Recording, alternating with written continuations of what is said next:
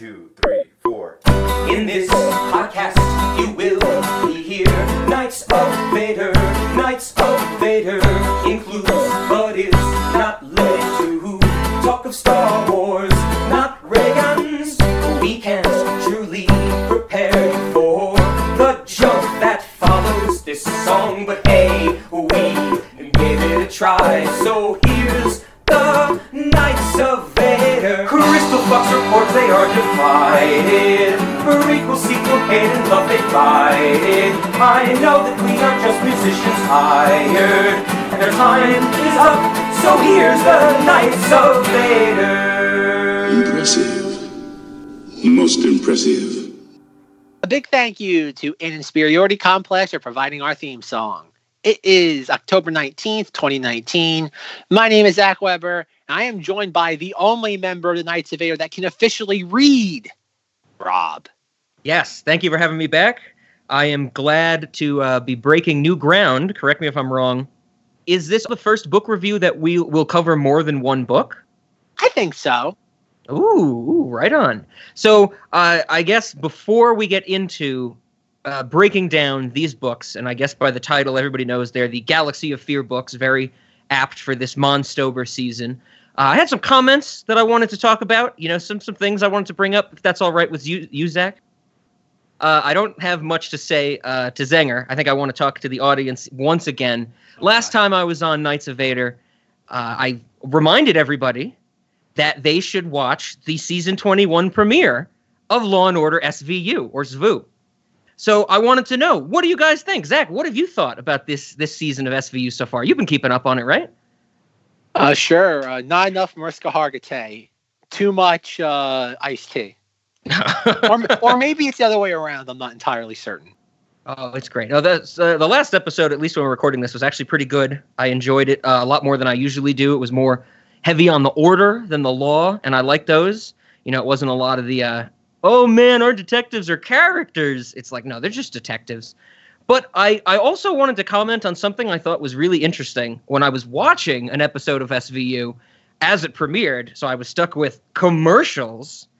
I encountered a commercial for bipolar drugs, like bipolar medication. And I don't know if I've said this on Knights of Vader before, but I have a weird interest in like drug commercials, specifically the warnings that they put at the end. I don't know if people have noticed, but in like the last few years, they'll say, don't take this drug if you're allergic to this drug. Like they will say that in commercials, and that's very interesting to me. But at the end of this commercial for bipolar medication, in big legible text, it said, do not eat grapefruit or drink grapefruit juice while on this medication. And I went, what? And as I looked into this, it turns out that many psychiatric medications for bipolar disorder are contraindicated with grapefruit and grapefruit juice. Did you ever know this, Zach? No, Rob, I did not know that on the Star Wars podcast. I think that this is so important because who knows? This might save a life someday. This is your Rob PSA. Found that very intriguing. 3 minutes in, folks. 3 minutes in, and we're already off topic. All right. Well, I figured we can get back into topic. Those are the updates I wanted to give. Zach, I'll throw it over to you. Mr. Monstober picked these books because they're Star Wars related and I guess supposed to be scary. Was there any more backstory you wanted to give about them? Because I don't really know anything about them or knew anything about them until you sent them my way. No, folks, like Rob said, by the title of this week's episode, if you don't already know, the Star Wars Galaxy of Fear books back in 1997 was Star Wars Lucasfilm's attempt of aping off the success of the Goosebumps books, and I think at that point the TV series, and they lasted for 12 issues. In this episode, we're only going to be discussing the first 6, which have a very specific continuity and timeline and story they're trying to tell. And the reason why we chose to do this, I think 2 years ago we did a Halloween like spooky episode.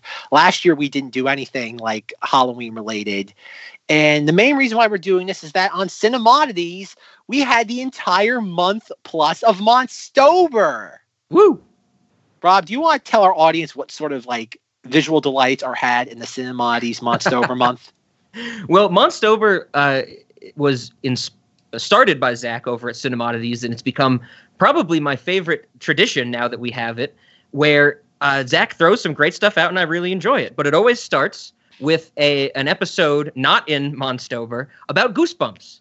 After you get through the Goosebumps, with a lot of Zach sighing and me also sighing this year, surprisingly, then we get into the great, I think the way that I was thinking about it was, we did a lot of sequels. So we did Halloween 3, we did Texas Chainsaw Massacre 2, but then we covered bonkers things like Ted Bundy movie. And yet, bonkers is the best way to describe that. It's not very serious, if you might imagine a serial killer biopic would be. And then, of course, we went and discussed and argued for, 7-8 hours about the good old Shining movie by Stanley Kubrick. And it's great fun. If you haven't checked it out yet, I strongly recommend it. Shameless plug.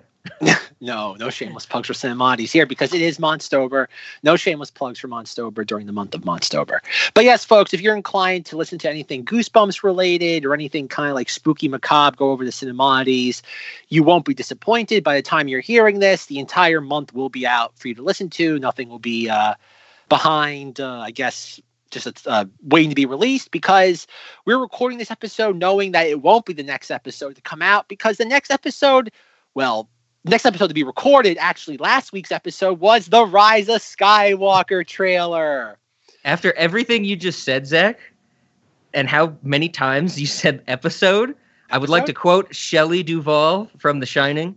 I'm very confused.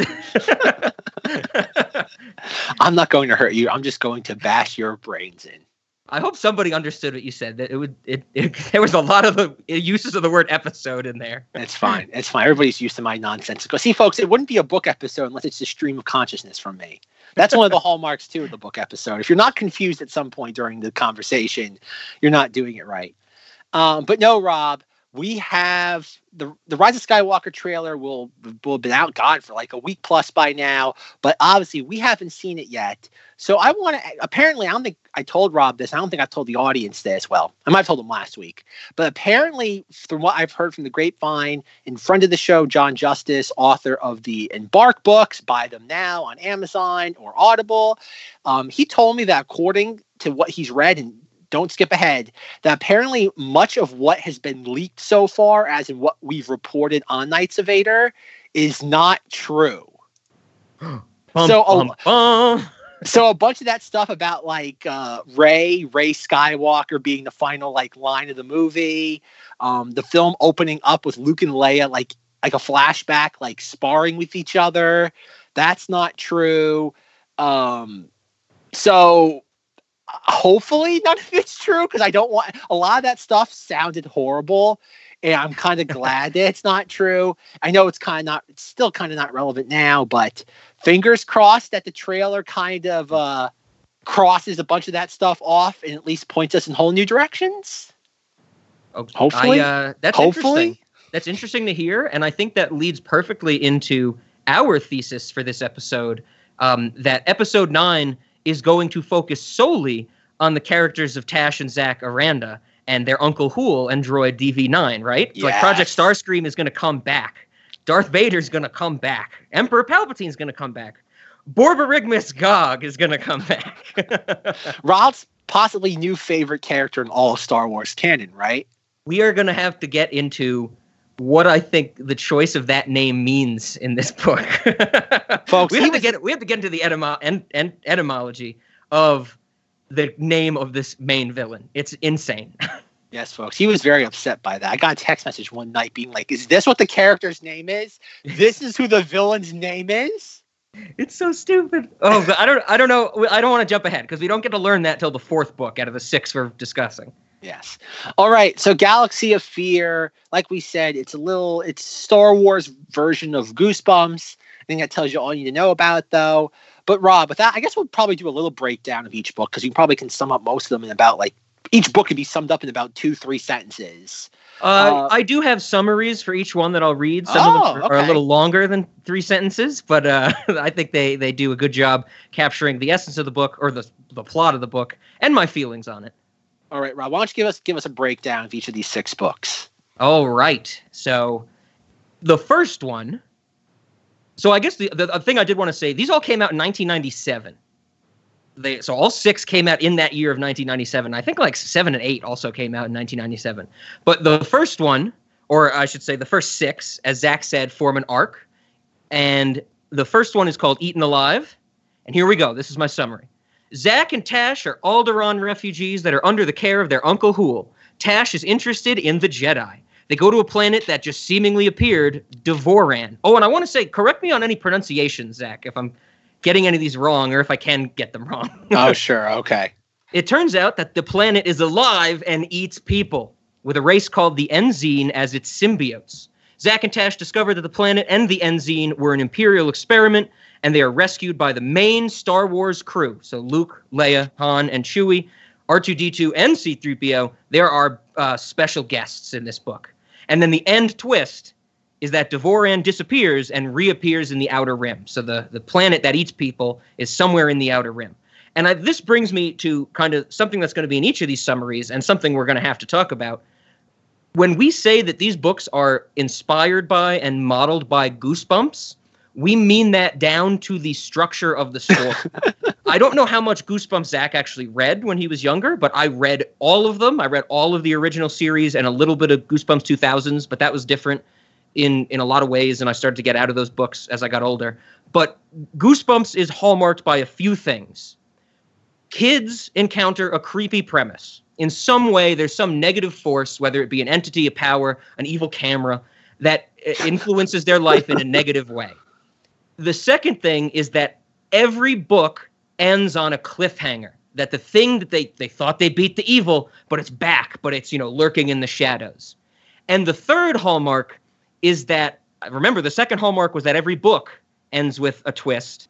The third hallmark is that every chapter ends with a cliffhanger that is immediately resolved at the start of the next chapter. It is almost nauseating when I read it now, especially reading these 6 in a row. Every chapter ends with something shocking happening, and then it's explained away in 1 or 2 sentences in the immediate next chapter. So that's going to come up a lot. I think we'll have to talk about those twists. But that was our first book, Eaten Alive. And something I also told Zach that I was doing was I was rating all of these after I was reading. Oh, God, yeah. And so now I'm not rating them in a particular order. You can, order them because they all have different ratings, but I kind of rated them as just independently. And the scale that I follow goes from -4 to 18. That's an ideal scale. We don't have to get into why I think that's an ideal scale, but that's the scale we're going to use for these books, Zach. And I gave Eaten Alive an 11. On a -4 to an 18, I gave Eaten Alive an 11. I thought it was fun. It was an easy, enjoyable read. I haven't read something this easy to consume in a long time, so it was almost, refreshing. It was like doing a 4x4 Sudoku where you could put any number anywhere. It's just simple. And it's got children's books cliches, but, I didn't think any of the setups and payoffs were really egregious in this one, but that's going to change as we get into the later books. Are you ready for me to keep going, or did you want anything you wanted to? Did I miss anything that you thought? No, I think you described it quite well, because these books do follow a very specific pattern after a while that's really hard to ignore. Oh, yeah.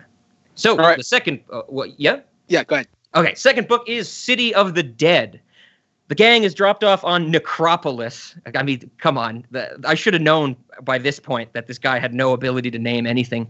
The gang is dropped off on Necropolis by the Millennium Falcon so they can procure a new ship, because the ship, something happens to the ship in the last one. Zach makes a fast friend and is dared to go into the Sacred Cemetery, which leads to the gang getting caught up in another weird event, raising the dead this time, with a background of Boba Fett looking for the mad scientist Evazan. Evazan. Zach gets captured by Evazan and is possibly exposed to his experiments, but the gang escapes and gets a new ship. The end twist is that Zach may actually be a zombie. I do want to say, Zach, did you want to read these books just so you could hear me say your name a lot more? I want on the record that Zach Aranda spells his name differently from mine, so there is some differentiation there. Yes, so, okay. I gave this one, on a scale of -4 to 18, I gave this one a 9.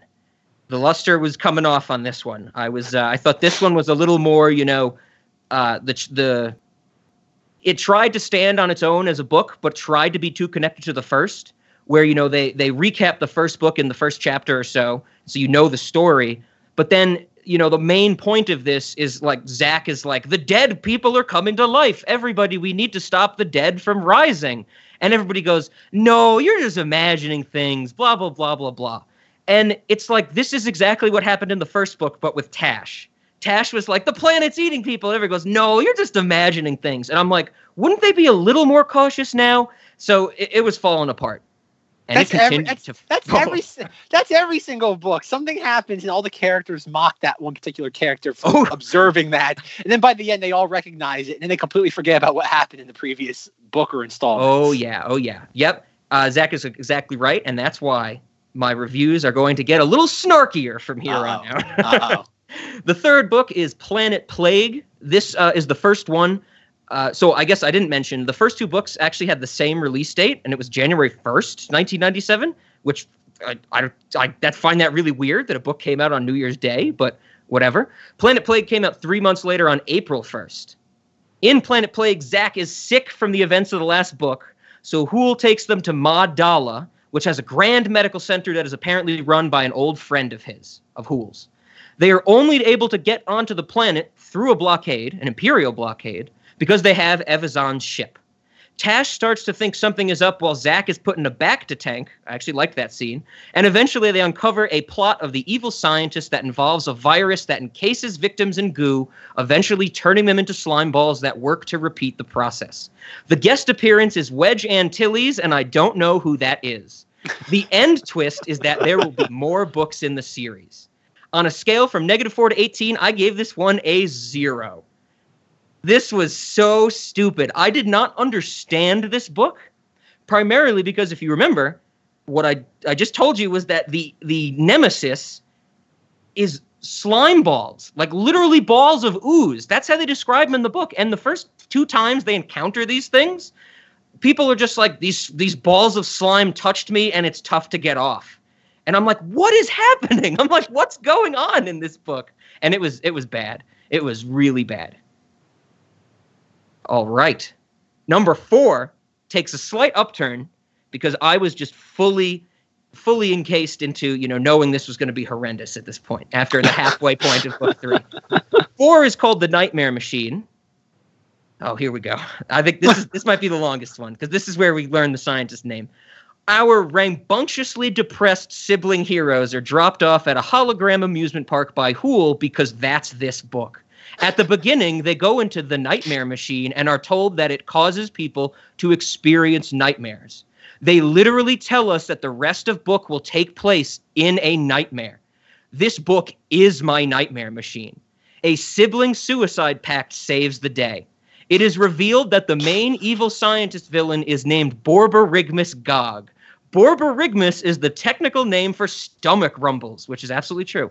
I think Gog is either a reference to the word agog, which means eagerness and curiosity, or to some biblical mythical stuff that I decided was not worth my time to get into in this summary. Why did I even write this in this summary? The guest appearance is Lando Calrissian, played by Billy D. Williams. The end twist is that there will be more books in the series. And I gave this one was so stupid, I loved it. Because like I said in my summary, they literally go, this machine will cause you to hallucinate. And I'm like, okay, that's the end of the book, that it was all an hallucination. And then that's what it was. Like, there was nothing to this book. It was so shallow. It's the perfect example of the bare bones of what a Goosebumps structure should be. On a scale of -4 to 18, I gave this a 15 for that exact reason. This should be in a museum somewhere. Like, this should be in the Library of Congress as a great example of everything that was wrong with children's books in the 90s. I did want to ask Zach, since Lando is the guest in this, I totally pictured him as Billy D. Williams, right? Like, there's no other way to do that. Yeah, no, he's Lando here. Yeah, you can't be thinking of, like, I would, if somebody read this and was like, yeah, I thought of Childish Gambino, be like, what is wrong with you? Sure, why not? All right. 5th book is Ghost of the Jedi. Oh, the gang goes to Jabba's palace on Tatooine to find a way to contact the Rebel Alliance, and are led to an abandoned station called Nespis 8. There, they meet up with Force Flow, who I'm realizing now I did not mention any other summaries. Yeah, Force Flow is there since what, book number 2? Yeah. So they meet up with Force Flow and fortune seekers that are searching for the lost and cursed Jedi library. Of course, they find the library and uncover that it's not actually cursed, but it's a trap set by Borborygmus Gog to steal people's life force. Gog was Force Flow the whole time because, obviously. Tash has a moment with the Force Ghost stuck in limbo at the library, and she does a Force thing and stops being mopey about her dream in the last book. We're going to get back to that story. I hated that plotline. Gog is thrown into a seemingly bottomless pit. The guest appearance is maybe Aiden Bach, possibly a disgraced Joe Camel that now goes by the name Danik Jericho, and definitely the trash compactor monster from the first movie. The end twist that Darth Vader will be in the next book, and that Gog is still alive, which isn't even a twist. From negative 18, I gave this one a 7. I liked the Force stuff. I liked kind of the how our main character, or one of them, was able to use the Force after, just inkling at it in the last book. So I knew it had to come, and I thought it was pretty neat that it wasn't like a Jedi mind trick. She just pushed the gun away or something, or the blaster, is whatever they're called in Star Wars universe. So yeah, gave this one a 7. And that takes us to the conclusion of the book. Who is the Joe Camel in disguise? Oh, Danik Jericho? Okay. What made you think of that? Okay, so to get into the finer details of this book, people are getting murdered. So they're losing their life force, but they just think so anybody who goes to the Jedi Temple, they just end up a lifeless husk. And, before they know that it's Borborygmus Gog stealing their life force, they think someone on the planet is murdering the other people looking for the temple. And someone goes and gets murdered, and they're like, well, we were all together, so it couldn't have been us. The only person that wasn't there was this guy named Danik Jericho. And so they go to confront Danik Jericho and interrogate him, and he takes them to a little a hut or a rock outlay or something like that. Oh, okay, and now I know. Ready? Okay, Here we go. I wrote it down. Oh God, I set him up for this. Folks, I'm so sorry. I'm so sorry. Literally a quote from the book. Danik produced a long, thin reed from his vest pocket, a pipe. I confess that I have acquired a rather unpleasant habit. I smoke tobacco. We'll come back to that. Although I find the habit detestable myself, I have been unable to quit. In order to hide this personal failure, I prefer to smoke in private. This comes out of nowhere in this book. How do we know he's not the murderer? And he's like, I am ashamed of my addiction. And then there's even the line where the droid's like, there's a lot of ash here, sir. He definitely couldn't have smoked all this, and committed the murder. And I'm just like, oh my God. I'm like, what is going on? So I forgot about that. Is this established that you can smoke something in the Star Wars universe called tobacco? He spells it T''BAC. So it is literally a contraction of tobacco. They did that a couple of times with stuff in the back during the 90s. I know in Heir to the Empire, Luke Skywalker talks about how Lando Calrissian introduced him to the drink of hot chocolate. Yeah. So yes, every once in a while they would do something really astronomically hammy and just shove it in somewhere. I get it. It's a wink and a nod to the audience, but yes, as of now, I don't think they do anything like that. Okay. They think they're too clever for that nowadays, but in the past, I guess they would do that. This was before Death Sticks came out in episode 2, yes, right? This is before Death Sticks. So can we assume that the Death Sticks were tobacco? I think Death Sticks would be more like Molly, but that's just me. Okay. Right on. Who's the ghost character you were making fun of? Aiden Bach. Aiden Bach. And I had no idea who that was. So that's why I said the guest appearance is maybe Aiden Bach, possibly Joe Camel, and definitely the trash compactor monster from the first movie. And yes, I believe it's the same trash compactor monster. What do they call it? It's something ridiculous. They might as well call it a graboid, but it's in the water, Yeah. Yeah, the trash compactor monster. It has a name, but I'm not going to look it up. Yeah, they say it in the book. I don't remember it, though. Okay, it's trash compactor monster. You're right. All right, that takes us to the last in this arc. Book 6, Army of Terror. Hool takes the gang to Kiva, which is a planet that supposedly has no life. Their ship is shot down by an automated weapon, and the gang heads to the laboratory on the planet, which is Gog's headquarters. In the lab, they find a baby that only says the word Eppin, so they think that's his name instead of realizing the blindingly obvious twists that's going to come in about 70 pages. Han, Chewie, Luke, and Leia show up with rebel soldiers looking to destroy Project Starscream as well. That blew me away. I was like, of course they need to get them back involved. As they head back to their ships, Eppin eats rebel soldiers and gets bigger and older, but no one realizes this because the book isn't over. Darth Vader shows up to crack skulls. Oh, yeah. Oh, I wrote, oh, yeah. Oh, yeah, there are wraiths, which are the remnants of the life on this now lifeless planet, and all of Hool's backstory is revealed as if the author forgot he hadn't told it yet. Darth Vader sits down for story time with Tash and Zach. Gog shows up somewhere in there and reveals Eppin is a weapon. Duh! Gog kills Eppin. The race kill Gog. No one kills Darth Vader. The end twist is that Eppin is still alive. And I gave this an 8 on the scale. What'd you give Ghost of the Jedi? Ghost of the Jedi was a 7. That was a 7, okay. So the lowest ranked one is the Goo Monster story, yeah, Planet Terror. That got a 0. Planet Plague. Planet Plague, that got a 0. I got a 0, okay. Then the next lowest one was Army of Terror. Or not Army of Terror, it was Ghost of the Jedi. Yep, so that was a 7, yep. Okay. Just making sure I'm putting these all in perspective, folks. Yep, and then this book 6 got an 8, book 2 got a 9, book 1 got an 11, and book 4 got a 15. Good Lord. Good Lord, folks. So I guess since we just reviewed this one, and I guess this would be the freshest in both of our heads, Army of Terror, since we read it last. I'm assuming Zach read this in order. Yes, yes, he did.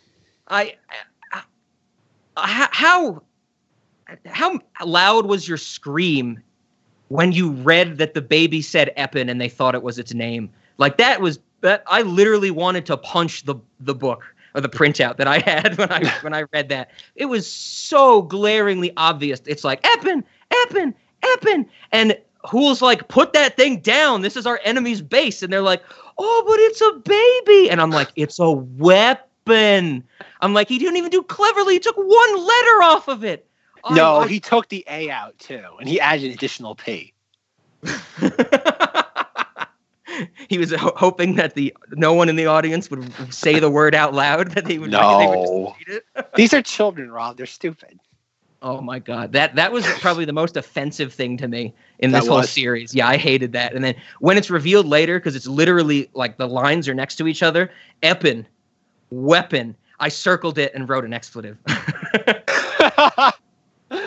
Oh, Rob. All right. So my opinion on this series, Rob, so overall, Rob, what is your opinion of this? Is this a decent Goosebumps knockoff, or is it subpar, or is it just par for the course? I would actually say this is a grand Goosebumps knockoff. I think it follows the formula perfectly. I think that's why I had a lot of fun reading them. You know, I never was I got angry with them like I just described, but I was never really dreading reading it because like I said, they're easy to read. Like I was able to sit down and bang out the shorter ones in an hour and a half. And it's like, wow, that was just a quick story that, mildly offended my literary nature. And so overall, I thought it was good fun. The other thing I do want to comment is I don't think I mentioned it in my first summary, but the main characters we follow are Alderaan refugees. Like they were people that were from kids that were from Alderaan that weren't on the planet when it blew up. And I thought that was a really neat setting for our characters. And that kind of kept me going most of the way because it was like, oh, wow, they can play with that in some neat ways. They only played with that in neat ways maybe a handful of times, but it's still, it lent itself to some neat ideas. Rob was pretty content with this overall. I had this idea, folks, because it basically came down to two things. It came either this or doing the Death Troopers book, which is about zombie stormtroopers on a derelict ship. And I realized, that's too easy. And a lot of people have covered that. But I realized I've always been aware of the Galaxy of Fear book. I can still remember back in the day, when I was younger, going into Walmart, a Walmart that's not there anymore. And I can still remember seeing the cover of the Eaten Alive book. Because it was the very, I imagine most people, if you type it into Google right now, you probably would recognize the cover too if you were around during that time period. That book was always on the shelf, I guess because it was the first one. But considering that I didn't get involved with Star Wars until obviously 99 and later. So that book was on shelves for 2 years plus after its publishing date. Mm-hmm. So this series must have always been popular to some degree. It probably only died out because Goosebumps died out along the same time. Because again, Rob, you're the Goosebumps expert here. Was Goosebumps dying by this time, or where was Goosebumps in 1997 and 8? It was still going. I think this was when it was getting heavy into the eras of the stories that did get sequels were on, like probably Night of the Living Dummy 4 was around this time. So it was definitely getting up there. And then I think it was in 99 when the original Goosebumps petered out and Goosebumps 2000 started, and that kind of revamped it. Okay. So this is near the end, last year or so, I'd say. Yeah, because that's one of the things I found interesting about this was that most of the characters in story here, and I get it, this is meant for fifth graders, more or less. Like this is kind of right before they become kind of like cynical, like teenagers. And most of the characters never showed up again in anything else. And that was kind of my biggest disappointment, because I think I finished book number 3, and I looked up some of the characters and I figured, okay, I wonder if Zach or whoever her name is, Tosh. Tosh. I guess I call it Tash, but Tash, whatever. I'm curious, they must have shown up somewhere, or I know Star Wars does this a lot, where they'll throw in a reference to a name somewhere. And no, they pretty much stayed they were exclusive to this series of books, and they never showed up again. Even Uncle Hool, he has more of a history before these books came out, because he apparently was he's in a couple of Star Wars reference books that were published in the mid-90s. Oh, interesting. Okay. And that's what I always found interesting, because even in the new books that they write, they'll throw in a couple, they'll do that every now and again. They'll throw in a name here and there and be like, oh, I found this old book written by a Hool. And it'd be like, oh, aha, for certain people in the audience who remember. And they've never done that with the current canon, never mind Legends. And I find that fascinating. This is one of those things that the fact that they never went back to it leads me to believe that this was probably deemed a failure of some sort by Lucasfilm. For them to never reference it ever again, that leads me to believe that it was, or maybe it wasn't a failure, more just it didn't have any sort of meaningful impact. So it just kind of got set adrift into the ether of Star Wars content. And there's God, how many hundreds of books out there that no one will ever remember. It's sad to say with this, because even though, these books are geared toward children, they are cute. They're inoffensive. There's really nothing. They're dumb only because of who they're trying to appeal to. Yes, I know Rob's upset because certain things like Eppin and the Nightmare Machine, I get all that. But there are certain stories that I was looking at, and you don't really have all these books. The only one that I genuinely liked was the second one. That was the Boba Fett stories. I kept referring to it as City of Dead. Because as I was reading that, I'm like, and especially now that we're only, a week and a half away from The Mandalorian, I'm like, you have the city of Necropolis, and I know, again, Rob has a problem with that. But again, you have to remember who you're dealing with here. You're dealing with children. And you have Boba Fett going to a city of the dead to hunt down Dr. Evazan, who's creating zombies. Mm-hmm. And I'm like, how on earth isn't that a premise for again, standalone movies, a term thrown around too much nowadays, but as a project in Star Wars, the idea of having Boba Fett hunting Dr. Evazan, that is $1 million idea. Yeah, I was totally on board with that. I thought it was great to, the first book with the original trilogy Star Wars gang showing up. I got that. It's the first book. They got to have that tie-in. And then the second one was Boba Fett. I was like, wow, didn't expect that. And it was neat. Exactly. And that's the thing, is that for most of the other books, I think they have disposable ideas and story directions. Again, the idea of having this, the planet that eats itself is a very pulpy premise, and I like it on that level. But the ending of the book, like you say, is just that, the planet just disappears. Yeah. And it's like, oh God. And it's like, it eats their ship. So they have to get off on the Millennium Falcon, and Luke Skywalker, Princess Leia, and Han Solo rescue come to the day. And that was the kind of stuff I didn't like, because I get it. You have to have your cameos in there to keep people along with. But it's you don't need them to rescue the characters, which is what happens at least twice in the first 6 books. Oh yeah. Oh, yeah. Like, they rescue them in book 1, they rescue them in book 6. And I get it, the children need to be rescued because they're children. They can't just figure out their way out of every single problem. But it's weird because as I was like, because I knew the 6th book was a supposedly it was going to be a quasi like wrap up of the storyline from the first book. And as I'm reading it, and it's like, again, I had tangible books. Rob had not a tangible book. And I did print them out though. Remember did I tell you that? Well, yes. Oh, yes. You have printouts. So I found the weird formatted PDFs online and printed them all out. Yes, you did, folks. But I actually got my copies from the library, and they're really cool. They're actually like the library bound editions. They have like different, like more stylized artwork than the ones you would get like on a Walmart shelf. And most of the books ended around like page 125. And so I'm reading the last book, and I'm like, okay, it's a page 115. And we haven't wrapped the story up at all. And it's like, okay, a page 120, still haven't wrapped the story up. And then like you get to like the very last page and literally everything gets wrapped up. It's like, okay, it's like Epin is killed, Gog is killed, Darth Vader's trapped in the base, they escape, but Vader is still out there along with the like twitching Epin. And it's like, that's it? That's the wrap up to all this? Like, I get it. There's still 6 more books out there, but those have a much looser continuity than these did. And I'm like, that's it? Like, that doesn't make me want to read the next book. It makes me go like, okay, I feel a little cheated. And I don't know how many kids would have felt that way reading these back in the 90s, but it didn't feel like there was any sort of like conclusion to that story. I'm just like, okay, our characters got away. Again, I guess. Yeah. But there was nothing specific connecting to the next bunch of stories. From what I've read, the next 6 are very much like that, where they're just kind of on the run from the Empire, and it's just like, oh, we're in this wacky situation, but we get away, and then this wacky situation, but we get away, and then I guess they ran out of steam after 12. Well, apparently, I'm not sure if you read this, though, but this was always John Whitman, who's the author of all these books. He was only contracted at 12. And well, he was contracted initially at 6. He says that he wrote the first 2, and they said, "Okay, can you make it from 6 to 12?" And he said, "Sure." And then he felt kind of like he was I don't want to say he was burned out, but he felt like he'd done enough with this. And he's like, "Okay, I'm done."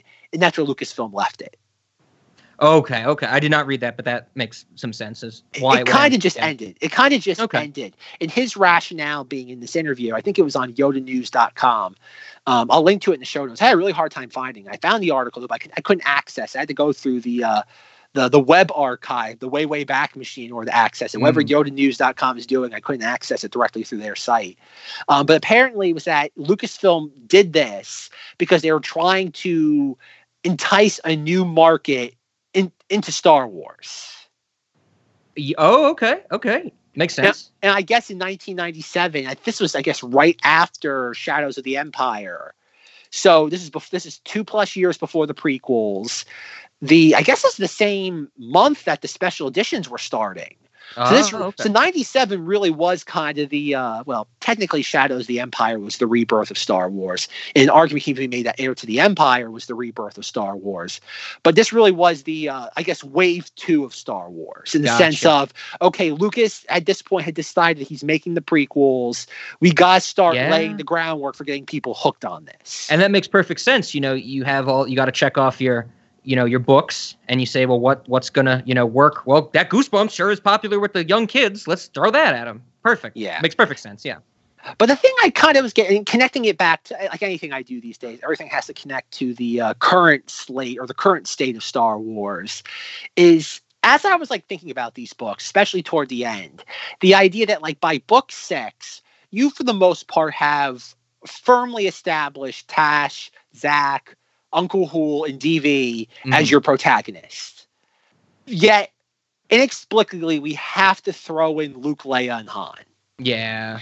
And it's weird to think about this, that 22 years later, Star Wars is in the same predicament it was back then. That's a great point. In that we've established all these new distinguished or established all these new avenues for Star Wars. Yet everything still has to be rooted in Leia, Han, and Luke. Yeah. And I find that fascinating that nothing's changed. That is fascinating. And it's also extremely disheartening. That is this what Star Wars is always going to be? Will it always be locked under the lens, or I guess locked within the prism of Luke, Leia, and Han? That Star Wars cannot, like, I want to do that, like, Star Wars horror book. Star Wars cannot escape those three characters. Yeah. Because again, yes, Boba Fett, you can throw in Boba Fett, you can throw in Wedge, heck, you can throw in Lando. Lando is not part of the Trinity. But Luke, Leia, and Han, it's like, oh God. Mm-hmm. It's like, really? And I know later on in the series they would do stuff with, like, I know Thrawn showed up later on, stuff like characters like him that at that point really were kind of like your new version of like what Star Wars would be known as. But it's just that it's like, I don't know, it's this idea that maybe the man babies who are constantly whining, and as how Disney labels them, the ardent fans, maybe not that they're not wrong, but clearly the people in charge don't want to change their minds. Maybe the people like me, and I don't know Rod's particular stance on this, but I think he's more aligned to how I think than the man babies do, is that the people in charge don't want to change their minds. In us trying to do something that want them to do something different, we're the wrong ones at the end of the day. Yeah, I would agree with that.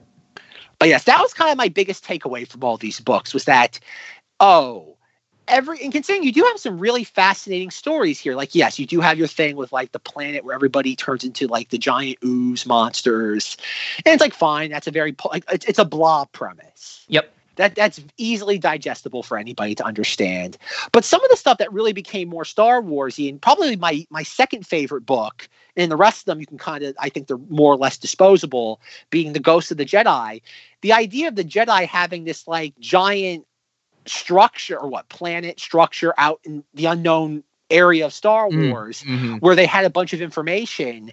That's something that, again, I think is interesting. Like, I know Rob says that he kind of prefers when Star Wars doesn't delve into the more mystical side of itself. But that's when my ears started to perk up again. Like, okay, you either have to go very pulpy with Boba Fett hunting Dr. Evazan that's making zombies out of a graveyard, or you have to go the other extreme where it's 100% just the explanation of the Jedi. Sure. I see what you're saying. Because the stuff like the Army of Terror is just like, oh God, enough on the run stories. Yeah. Like, after a while, that grows very tedious. Definitely. And that was kind of my thing, because, like, the Nightmare Machine was one I probably disliked the most. I mean, that makes sense. Well, yeah, because you can like, from the very beginning, like, like, they explain the plot, the twist in the first 30 pages of the book. Yeah. And you're like, there's no twist if you explain it. Like, imagine you're watching Psycho and Norman Bates gives Janet Leigh a room based on, like, dressed as Norma. Yeah. It's like, no, like, you cannot sell your twist in the first, like, third of the movie. That's not how twists work. Again, I get it. It's for children. You gotta lay groundwork. But the weird thing is that they give away the twist and they lay more groundwork to explain it. And it's like, no, it's like, why? Like, I get it. I'm an adult. I shouldn't be reading this. But, like, the kids aren't that stupid either. These books aren't for us. Yeah. But yeah, that was kind of my biggest thing with these books, is that they're cute. You can pick them up to this day. They're inoffensive. But for the most part, oddly enough, they're very reflective of what's currently going on in Star Wars to this day. I didn't think about it that way, but I got to give that some thought now, because that's a really good point you bring up, for sure. They can't escape the ties of the original movie. And when they do that, though, it's like, okay, you have to throw Darth Vader in. That's what I do have to give this book credit for, or books, is that Vader, I'm starting to learn over time, that Vader has to be used very sparingly. That if you throw, like, Vader is so much of like oh God, what's the example that people used to use? I think it's in that, no, it's Lord of the Rings. Was it Lord of the Rings with the Eagles or whatever it is, where it's like, it's the Deus Ex Machina? Yeah. Vader is almost like the antithetical Deus Ex Machina, because anytime he shows up, he sucks the air out of the room. Definitely. Because it even happens in this, that, like, okay, you have Epin, who turns into, like, this giant, like, purple, like, rage monster, and then Vader shows up in the room and it's like, okay, this thing doesn't have a prayer of surviving. Because Vader is such a force of nature within Star Wars. There's practically nothing that can stump him. Yeah, I felt the same way because, you know, GOG is like, it's undefeatable, blah, blah, blah. And the rebels are shooting blasters at it. And one of the kids is like, oh, no, we're in a jam, aren't we? Golly gee. And then Vader shows up and whips out his lightsaber. I'm like, of course. Of course. Yeah. And I think it's clever, too. The book makes a very big point of that even early on in the series, being like, oh, Vader has command of the Force, something that I have no knowledge of, but I will soon make him, oh, God. I will sit there and strip him of that. Yeah. And I get it. Like, a Vader is that sort of character. So, like, even, again, as we know from Rogue One, you cannot have Vader in it too much because he'll just steamroll over everybody. I think it's interesting that this laid the groundwork for that, whereas you got books and things later on in Star Wars Legends at the time were canon, where Vader is allowed to be that steamroll.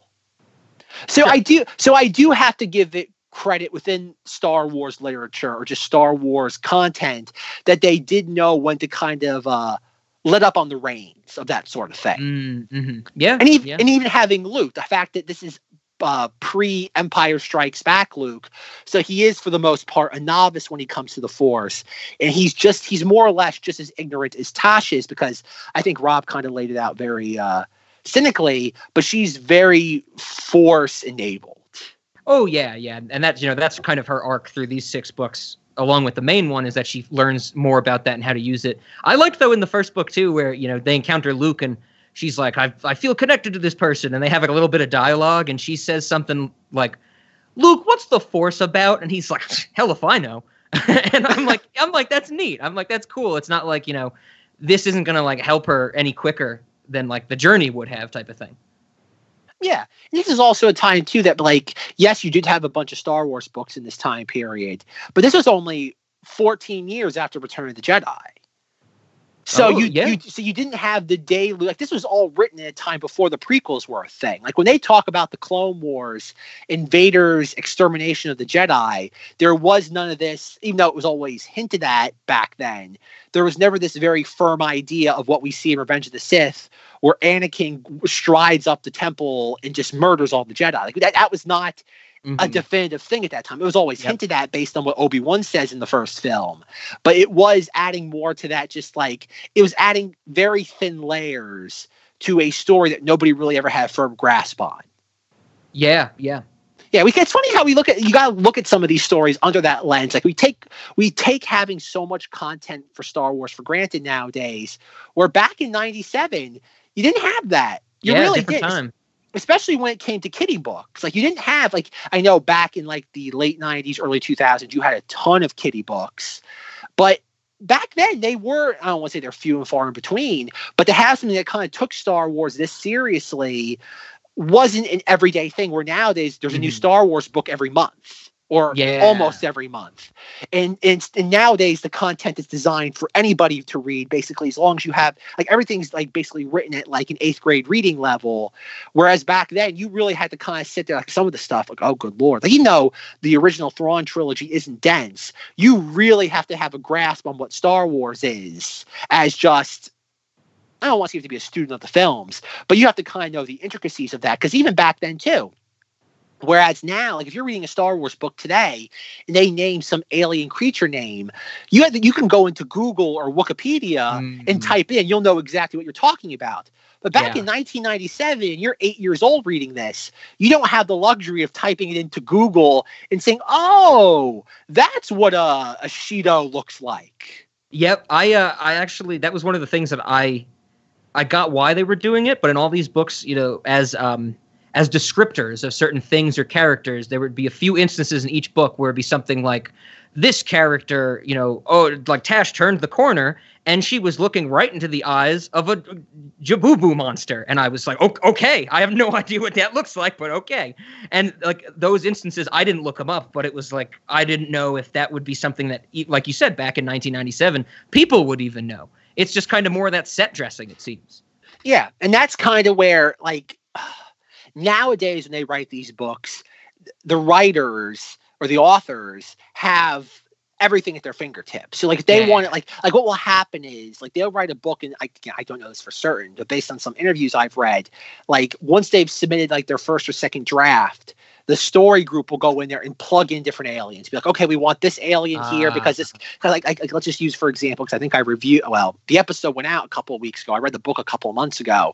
Like with Black Spire Outpost, it's like, oh, like the author will write, okay, character or alien XY is here, and then the story group will say, okay, we're gonna plug in the Jabubu monster because we have another comic book about Galaxy's Edge, and that character it shows up 2 days before the events of this book. And so everything there's this grand level of continuity that unless you take copious notes of it all, you'll never really appreciate, or unless you're just lucky enough to read all this stuff. Exactly. Or you consume all the content.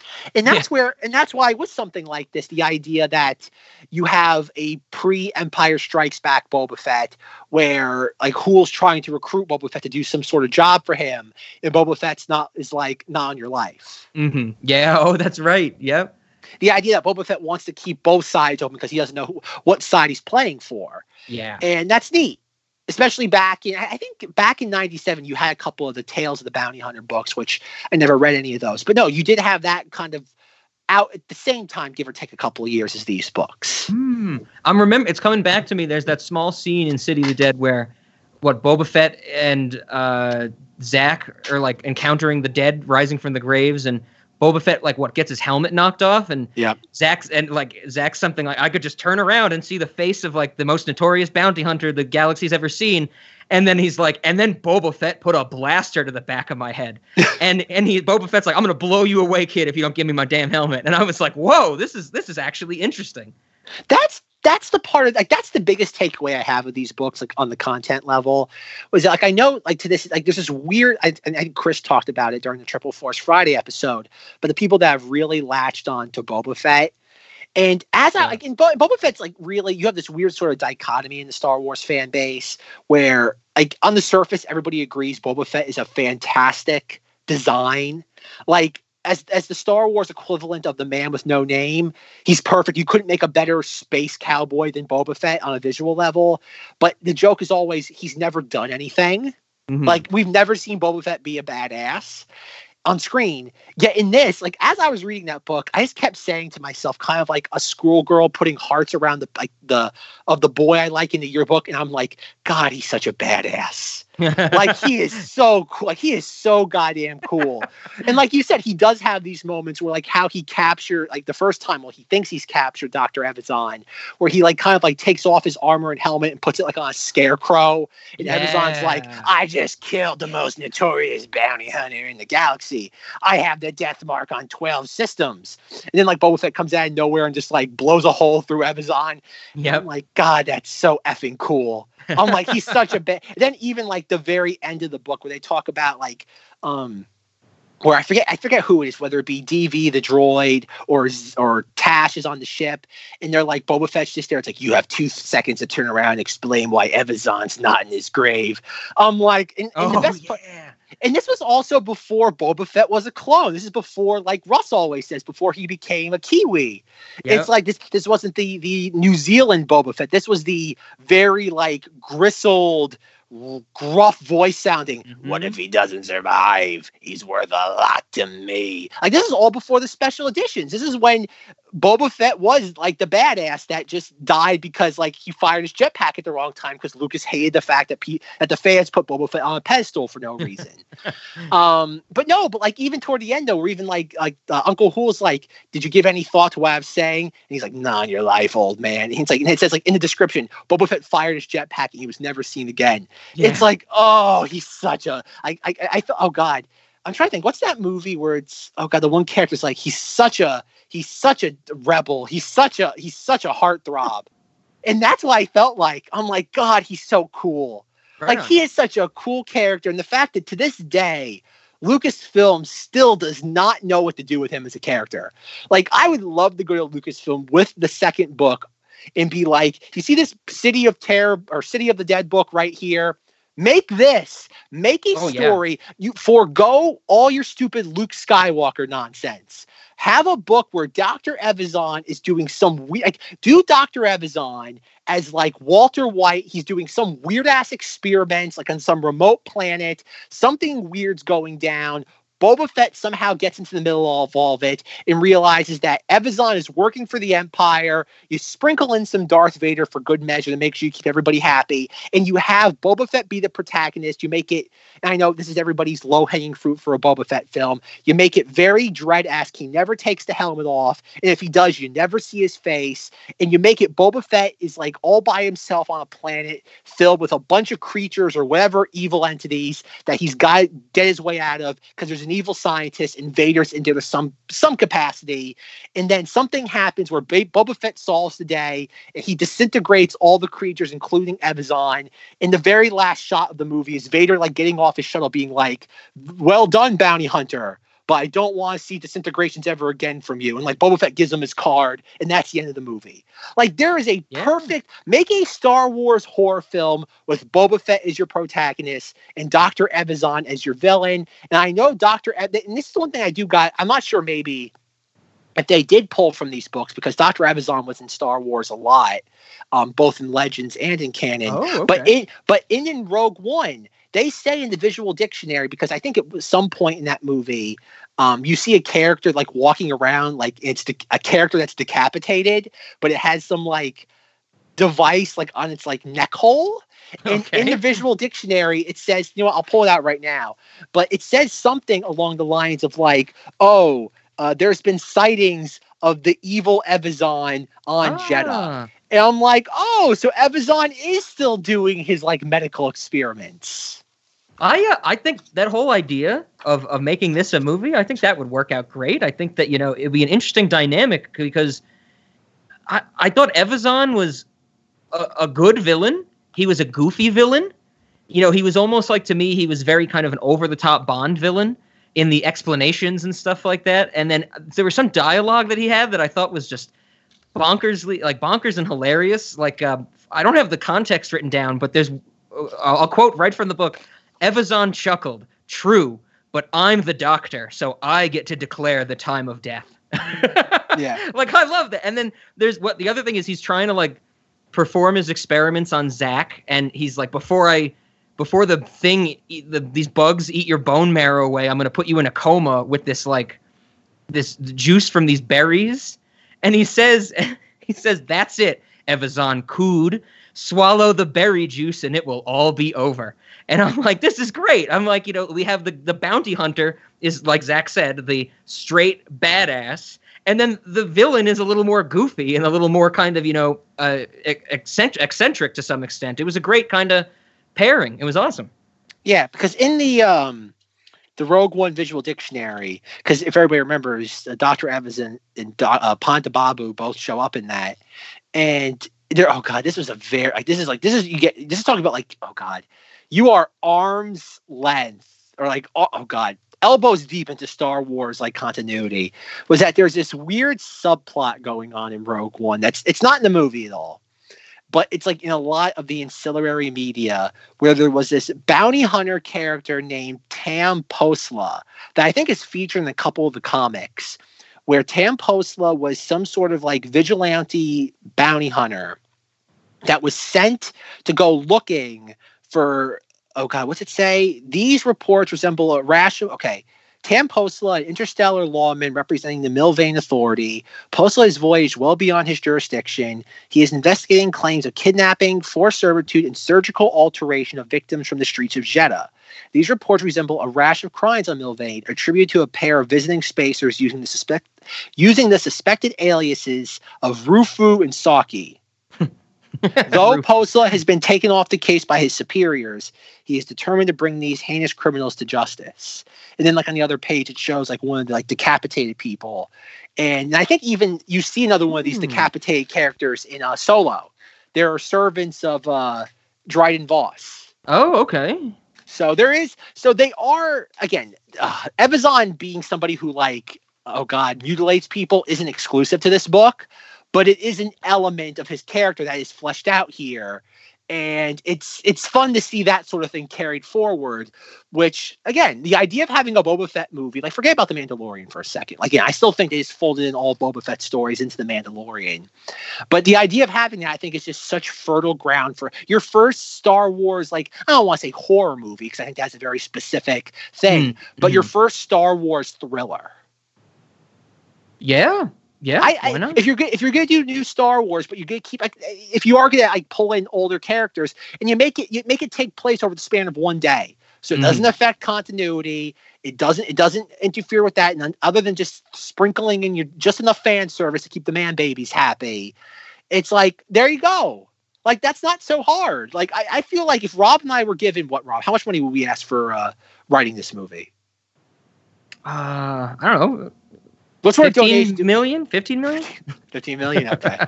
Whatever sort of donation we need for the Cinemati. We want the Cinemati's restaurant replacing the Rainforest cafes at the Disney theme parks. Yeah. We want a satellite or a franchise there. That's what we want. And we'll write the Boba Fett thriller movie. Okay. I get behind that. We're going to do that right now, folks. We're going to, a year from now, next Monstober on Knights of Vader, we are going to pitch that version of the movie. Yeah, we're gonna do a reading. We'll get all the actors together, you know. Yeah, we'll get the original voice actor of Boba Fett. None of this Tamora Morrison nonsense. There we go. Yeah, nice indeed. But yeah, no, most of these books, like, again, I know Rob gave me a very specific rating, so I'm just gonna give random numbers and then just tell what my thoughts on them were. I'm gonna give the first book a 6.6. Again, it's a cannibal story. It's our characters afraid of being eaten. And it's a fun little twist, the fact that the planet's the one that's eventually going to eat them all. And that's a nice way to have them kind of like marooned. Like, I get it. And I think even the interview that John Whitman, the author of all these, was saying was that he never liked horror stories where the characters could always just run another way and be, avoid the issue. He loved the idea of them being trapped somewhere where that wasn't a solution. I think that's fine. Perfectly serviceable. Like I said, I love the second book. I just like the whole idea of having it a very macabre story. Even though these even though all these books are all have spooky undertones, I don't think any of them are as macabre as the second book is. Definitely. Yeah, the buried alive stuff. Yep. Yeah, that's a very specific thing. The goo monsters, I kind of hated that. I did not like the goo monsters book. That was dumb. Yeah, that made no sense to me. I was so confused. I remember as I was reading that, because every book, like Rob said, has like its little cameos from pre-established characters. And who is Wedge Antilles? I need to know. We'll get to that. Okay. And as they're like, because I was waiting for this, being like, okay, we already had Boba Fett, we've had Luke, Leia, and Han. I think at that point I knew Lando was showing up later on in a later book. And I know that Vader was on the cover of, I think, the last book. And so I'm like, okay, who are they putting in here? And they're like, okay, it's because they first introduced him like, oh, he looks like he talks about being, I think Tosh says, oh, he looks like he's a pilot, or he mentions that. And I'm like, Rebel pilot. And I'm like, oh, there's only one Rebel pilot, and it's Wedge Antilles. If you're talking about Rebel pilot that's not Luke Skywalker, it's Wedge Antilles. Okay. And Rob, I'm so shocked that you don't know Wedge Antilles.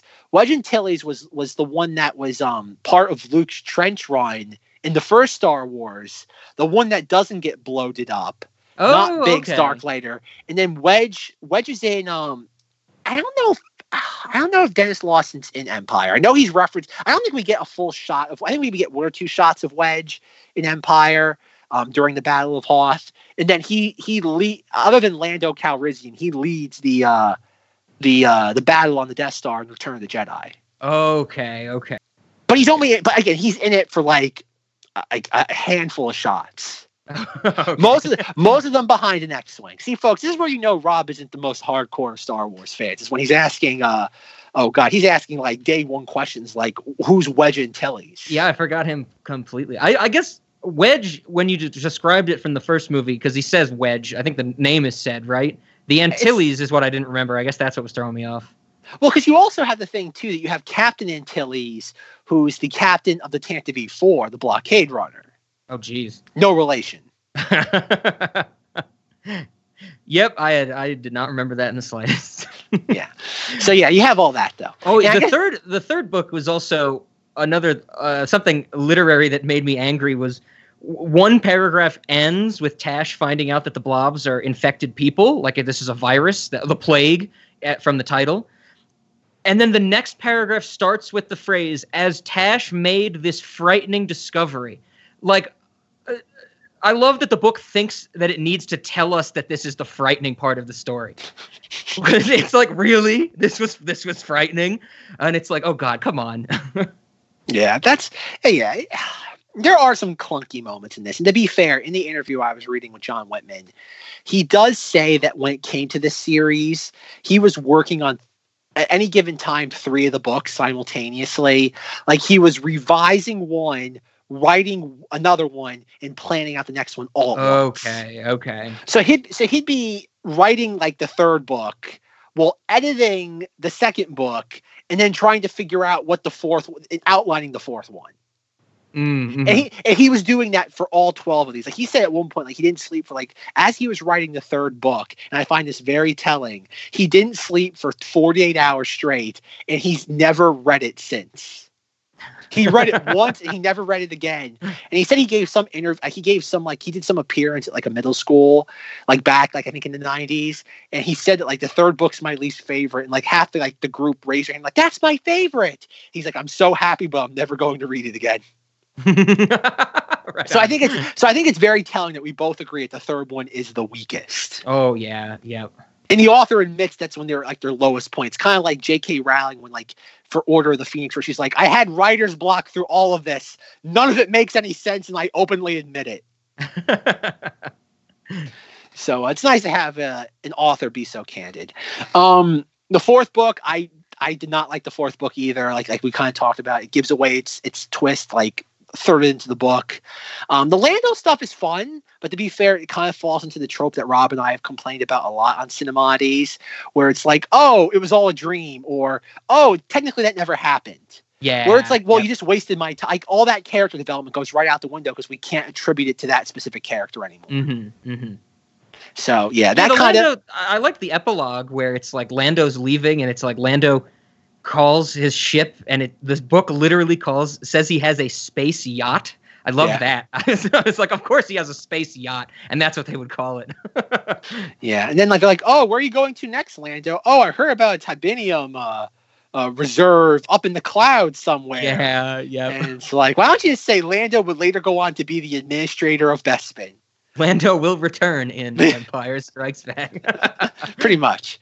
I did like that they have him say his line where it's like, I did have this pretty big move at the Battle of Tanab. I love that they they used his little line from Return of the Jedi. I like that they just, that's a plug-in element. I get it. I can see that. But I did like that. My little move at the Battle of Tanab. So the 4th book is also where it is revealed that the evil scientist's name is Borborygmus Gog. Yes. Did you know what Borborygmus meant before I told you? No, Rob, I'm a filthy casual when it comes to these sort of terms. When it comes to Borborygmus. So Borborygmus is the scientific name for when your stomach rumbles.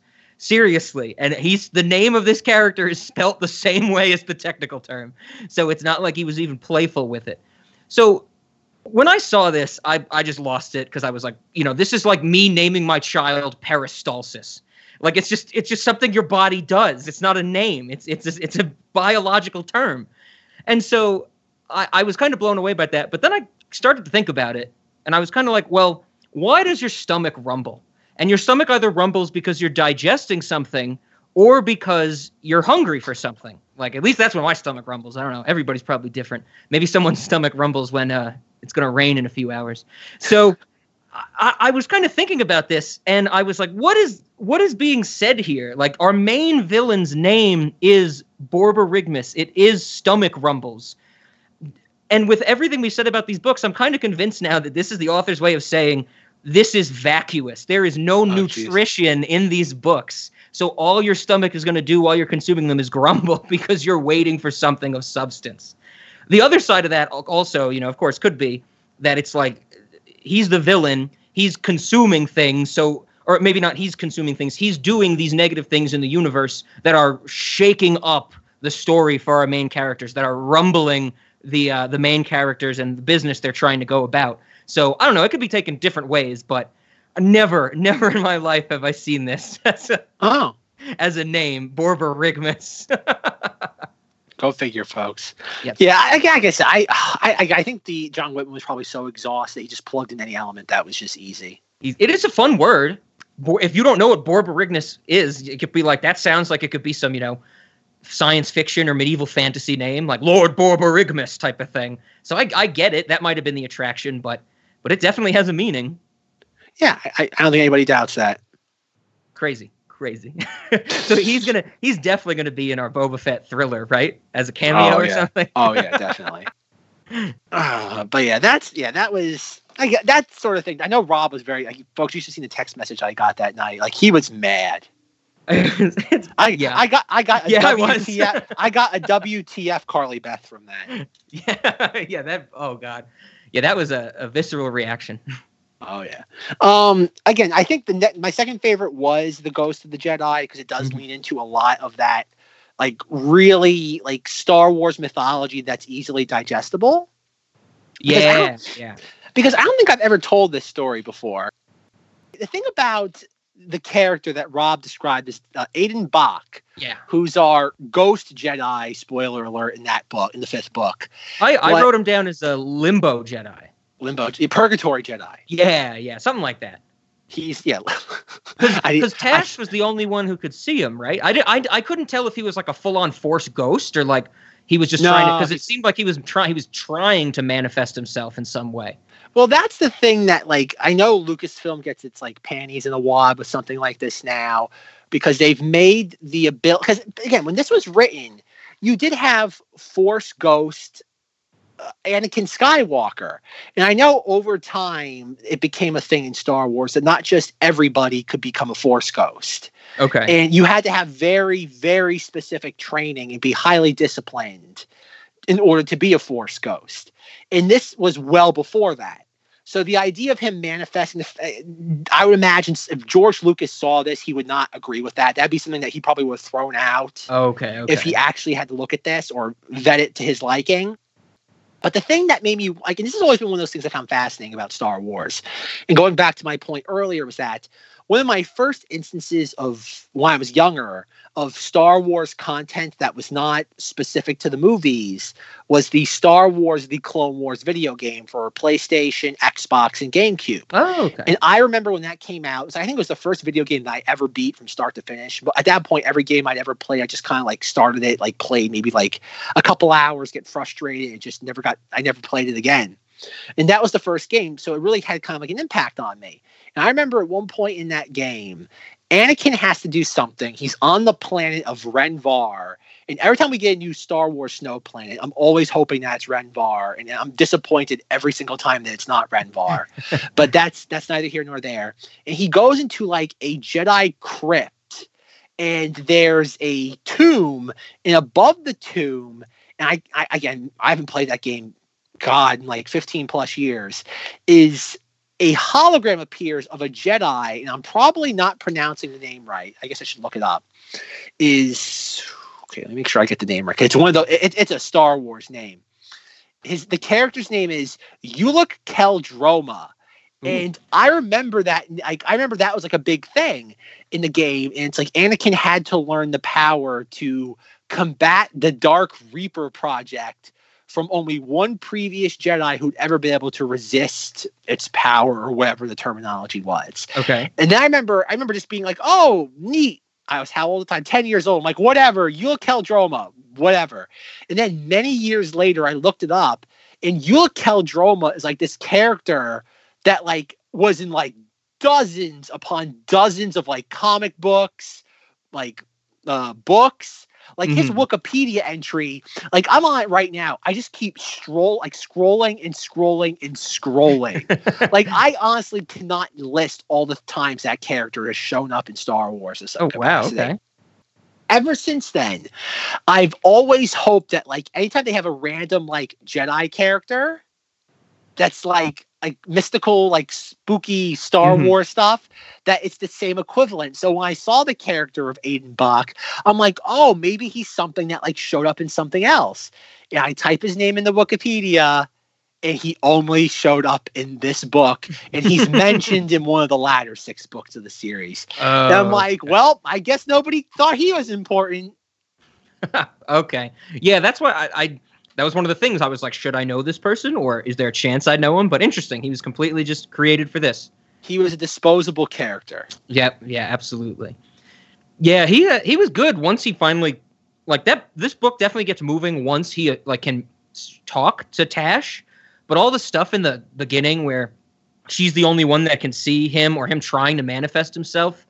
And there's like 2 or 3 scenes that are just, you know, so cliche where it's like, ghost. And everybody's like, what are you talking about, Tash? There's no one else here. And I'm like, this is just as bad as It Follows. Oh, there's someone coming to get me. No, there's not. Yes, there is. No, there's not. Let's run. And I was like, come on. But then once he's there and it's like, this is the deal. This is how we stop Gog. I'm like, finally, you know, give me something that isn't just supposedly suspense.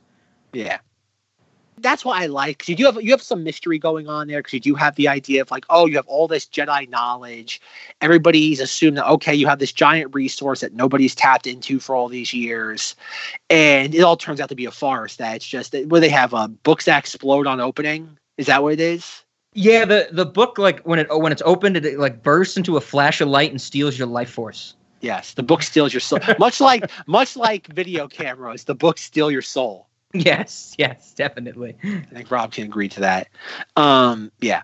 And that's kind of like, because there's one part of that 5th book, though, that's kind of weird, where you have, don't they have another shape-shifting, like, assassin character that shows up very briefly and then just literally walks out of the book? Remember that part where, yeah, I think so. Because Vader wants the kids dead, but Gog wants them alive. And it's a subplot that's very subtly introduced. And then it's resolved completely out of nowhere for really the most part. And you're like, oh, you shot like the elderly woman. Why did you do that? Because I was hired to keep you alive. Oh, what? Yeah. And the 2 kids go, what? And then the character goes, what? And he just walks away. And it's like, oh, that's it. Yeah, that was the guy who kills him is Danik Jericho, Joe Camel.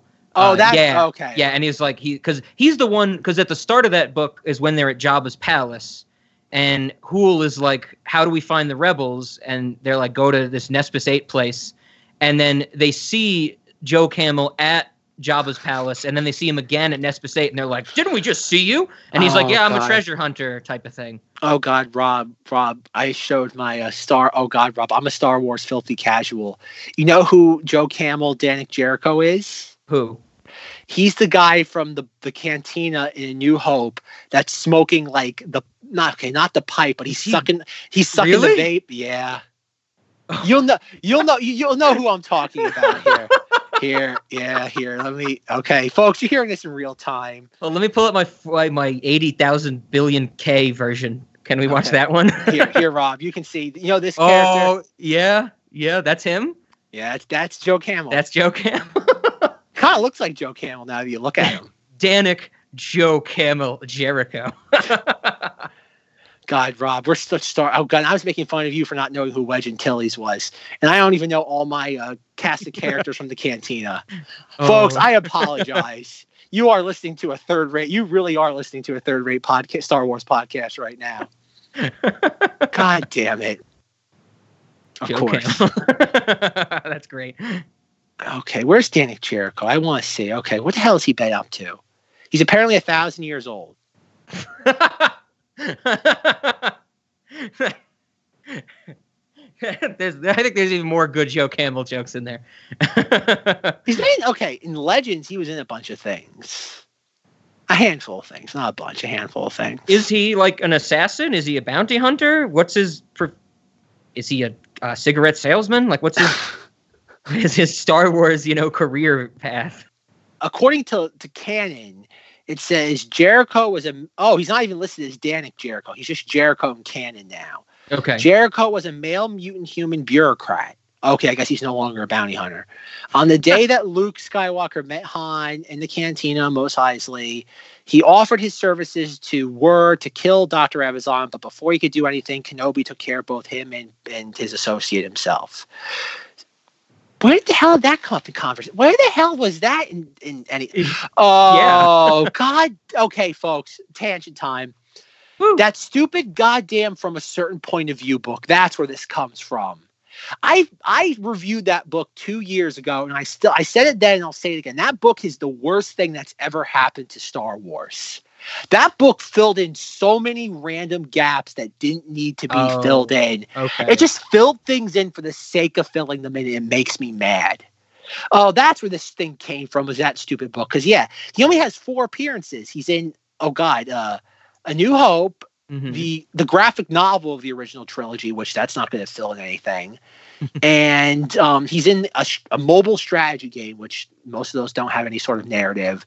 But the last thing is, we don't serve their kind here from a certain point of view. Okay. Oh, yuck. God, I hate that book so much. You know what the worst thing is? They're going to do that again for The Empire Strikes Back next year. They're going to do another one of those. Oh, I get you. They anniversary style type of thing is what? Yeah. Okay, gotcha. For the 40th anniversary of Empire, they're going to do that. Yeah. Oh, yuck. Oh, don't Lucasfilm, don't do that. Don't make that's the book where Boba Fett, that's the only canon appearance Boba Fett has. Well, I know he's in the comics, but that's one of the few canon appearances Boba Fett has made post Disney sale, and it's so it is the robot chicken incarnation of the character. That's it's written exactly that way, and from what I've heard in the audiobook, John Camm voices him. Okay. Which makes no sense whatsoever, considering that he's supposed to have Tamora Morrison's voice. Again, it makes no sense at all. But John Hamm's reading of it is very similar to how he's done in the Robot Chicken specials. Gotcha. Where he's just this overly cocky character for no other reason than just like, oh, isn't Boba Fett stupid as a character? Jeez. Yeah. We don't want that. In the movie Rob and I are writing, we're not going to have that version of the character. Definitely. Yeah, the way you said it with like the dread type structure. Yes. That's Folks, what you should expect more of. Knights of Vader doesn't condone book burnings, but if you happen to be like lighting a fire and you don't have any kindling, but you do have a copy of it from a certain point of view, we would not be against you using that to start your fire. Nice. Yeah, don't read that book. Please don't read that book. I had to go back. I think I complained a lot during that book. There's a couple of good stories in that book, but I have like 40 different stories. Most of them are horrible. Okay. Because one of the stories in that book is the thing that Zenger always said, that like the R5 droid from the Sandcrawler, like him and R2 have like a heart to heart, and R2's like, no, I have to go with 3PO. My destiny counts on all this. And R5 like deliberately like falls on his sword and has a bad motivator just so R2 could be purchased by the Lars family. Okay. It's horrible. Like it is like I would imagine, much like how Rob got mad at Gog's name, it'd be a bunch of angry text messages. Be like, why are they doing this? Everything about this is wrong. Yeah, it sounds like it. Yeah, it's a bad book. Outside of a handful of stories, which if you want to know the good ones, go listen to the episode from 2 years ago. Then the last book, like I said, the last book is very anticlimactic. One thing I was disappointed by in the last book is that I hate the fact is they get Dr. Evazan's ship.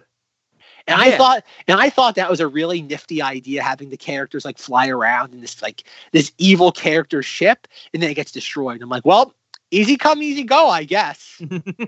Yeah. Lasted them for, 3 books? Pretty much. And it's like, well, time to get a new ship. Well, okay then. So there was an exchange of dialogue in the last book that I wanted to know if you caught on, because I think it's one of our favorite phrases that we haven't said to each other in a little bit, Zach, but it's in a conversation when they first get to the planet Kiva between Hool and Tash. And so, here we go. Uncle Hool, she asked, is it possible that there's something still alive here? No, Hool said definitely. Every living thing on Kiva died. But I thought I saw something. A trick of the light, the Shido interrupted. Oh, yeah. Yes. Yeah. Oh, Rob, how could I not catch? Oh, I love that. I was like laughing out loud in my apartment and I read this because... Oh, it's everything. That's how you should use a trick of the light. But I thought it's a trick of the light. Rob, do you want to explain why that is so important to us? Oh, of course. So we can get the musical sting in here. In the movie Annihilation, womp, womp, womp, womp. Womp, womp, womp, womp. Our main characters go into the Shimmer, which is some crazy place, and they find a videotape, or I guess a recorder, handheld recorder, that they can watch what was videotaped by the last expedition that went into the Shimmer. And what they see on this videotape is people holding down one of the men and someone else cutting the man's stomach open, revealing that his intestines were replaced or are enshrouded by basically giant worms. Looks like he just has a bunch of eels moving around in his body. And so our main characters are watching this on the recorder, and they freak out, and they're like, oh my God, what was that? And it was like, what was wrong with them? And one of the characters goes, it was a trick of the light. I've been an EMT for years. You see some weird stuff. That was a trick of the light. Yeah, that was fun. I saw that. I did laugh. It's like, yeah. From now on, the folks, best form of denial. When you are in denial about anything, say it's just a trick of the light when someone tries to confront you on your denial. So what you're saying, Rob, was that Alex Garland was inspired by Army of Terror, Book 6 of the Galaxy of Fear series. Yeah, just like It Follows was inspired by the other one I mentioned. Oh, yeah, these are they flew under the radar just enough, like we said about Fantastic Planet, where people could take from them and build upon these ideas. Yeah, that was fun. I like that. Oh yeah, that stood out to me hardcore. It was great. Yeah, that's pretty much all I have to say about that. Is that like the books are cute. I have no idea if we'll ever go back and do the latter half of the series. Maybe next month's over. Maybe, like I said, I did look a little bit into the other ones. Like we said, they just kind of jump around. Some of them seem interesting. The 7th book is about Tash's brain getting switched with the brain in a Biomar monk. And I was like, oh really? Yeah, because they have to go back to Jabba's palace for some reason. Like Zach said, Thrawn is in book 8. Literally for book 9, the only thing I wrote is the 9th book is Spore, and I didn't write anything else down. The 10th book is the 10th book is Doomsday Ship, and I found a lot of these have some scant. The information on them is very scant and scarce, and so I didn't want to read them. And so I found a summary of the Doomsday Ship on Wikipedia that I thought was just mind blowing. So here we go. This is it. There's nothing else on the Wikipedia page on the summary except this. Hool decides that the best way to get to Dantooine would be through the luxury cruise ship Star of Empire. Whilst on board, they meet Dash Rendar, and Zack meets a computer called Sin. No. An emergency warning sounds, and everyone escapes the ship except Zack, Tash, Dash Rendar, Captain Haj, and some of his crew. The alarms stop, but there is no explosion. The captain and all his crewmen get killed. Sim makes Zack think it is Malik, the person who made him, whereas it is Sim, and they manage to escape. Yay. It literally says yay at the end. So the last 2 sentences of that assume you already read the book, because it does not describe anything. Like, it was great. I loved it. It's like the worst entry I've ever read for a summary of something. I think someone needs to add like a little annotation there, like on Wikipedia, like this information, like this section needs to be cleaned up. Yes. The 11th book is Clones, and this one actually apparently is like the most notable of the series from what I read, because it involves Darth Vader fighting a Darth Vader clone.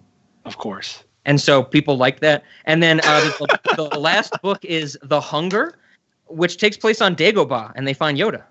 Of course. And then it ended. I think it's somewhere they go into like the dark side tunnel or something. That's how they end the book or something like that. I read.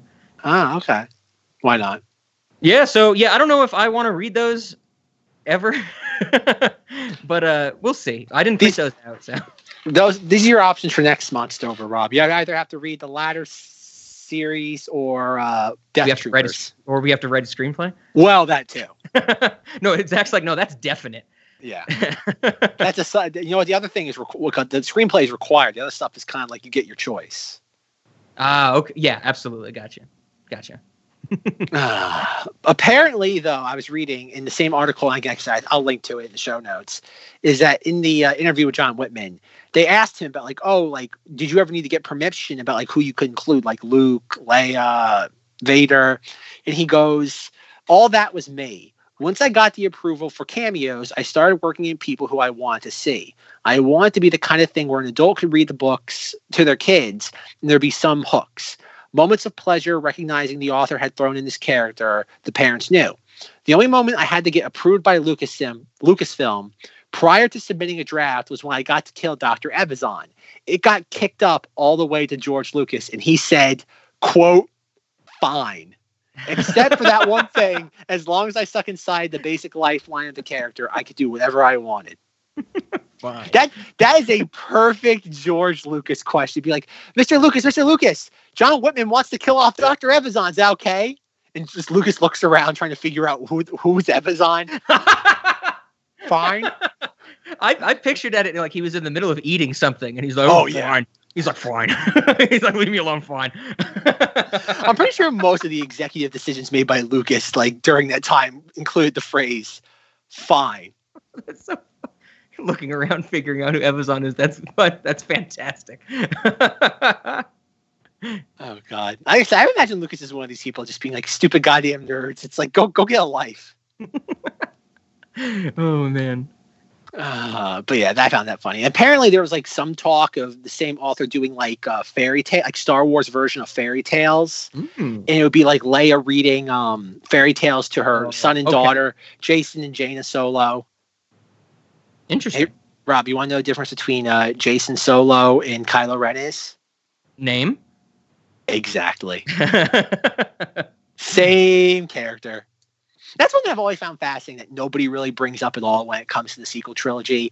That in canon, Jason Solo was like a pupil of Luke Skywalker's. His nephew got disillusioned by what Luke was doing, left, killed Luke Skywalker's wife, Mara Jade, and eventually he takes on the title of Darth Caedus, does all these like horrible, like dark things. And I think eventually he dies because Jaina kills him. And it's a very similar setup to what Kylo Ren is. And it's amazing. I have all the complaints about the rise, Force Awakens and The Last Jedi. Nobody brings up the fact that they ripped off essentially the same character. Yeah. And just changed the name. Self-plagiarism. Yeah, I'm just shocked that like nobody brings that up. It's like again, considering that we attacked The Last Jedi for everything, that's the one thing that it's like, oh, that's fine. We're not going to bring that up. The next party I'm at, I'll bring that up, Zach. Good. The Halloween party I go to. What's the deal with Jason Solo? Who are you dressed as? Kylo Ren? No, Jason Solo. I know in the series finale of Rebels, Hera and oh God, what's his name? Kanan's love child is named Jason, spelled the exact same way. And I've always taken that as like a giant FU to the people that loved like the Legends, like all the old canon stuff, like the Legends, the EU. I've always taken that as a giant FU. Like, oh, we made this character that you love so much that it's like a representation of everything that can never come back because it directly conflicts with what they're doing. Mm-hmm. We named it a character that will never, like, really never highlight ever again. Man. Yeah. Good old Star Wars. Yeah. That's one thing too. Is everybody complains about like Rian Johnson like treating the man babies poorly on Twitter, and it's like, folks, Star Wars has always been like had a layer of contempt between the creators and the fans. It's always been that way. There's always going to be a layer of like disdain for the audience with Star Wars. It's there. You're never going to remove it. Right. It's best just to accept it. And just hope they don't make it that point. Exactly. But yeah, so with that being said, Rob, is there anything else about Galaxy of Fear that you want to discuss? I did have some, there were a few questions that I think you could answer, and there was a few things that were described in the book about Star Wars that I had never thought of, and I wanted to pitch you. Right before that, I would be remiss if I did not bring this up. It's not negative. I know when I start saying it, Zach, you're going to think it's negative, but it's not negative. It's actually something I hated at first, but when I did the research, it has actually something good these books did. In the first book, when they're introducing the droid character, DV9. Oh, no. Like I said, Zach, it's not going to be negative. I quote, DV9 says he can calculate and record 10 million bits of information about alien cultures per second. 10 million bits is 1.25 megabytes, which is nothing. Which is absolutely nothing. But I had the realization, like we talked about when looking at these books in the lens of Star Wars before the prequels, this was probably being written in 1996. So I figured, what is the most comparable thing to a droid collecting or calculating, recording information? I'm thinking the droid plugs in somewhere, like R2-D2 does, and downloads the information. So I looked into what was a really high-end internet download speed in 1996. So remember, DV can do 1.25 megabytes a second. And in 1996, if you had a good setup, you would get 0.0042 megabytes per second. So good on this dude. I'm sure John Whitman just picked 10 million out of nowhere because that sounds good. But that's an actual good processing speed for a futuristic droid, as this book is presenting it to be. So they did something right for once with the droids. Oh, wow. I mean, now, today, clearly, when we read this today, it's like 10 million bits. He gets 1.25 megs a second. Yeah. And it's like, I have a rectangle in my pocket that does like that in nanoseconds. Okay, so I had to bring that up. Also in the first book, I have two questions from the first book.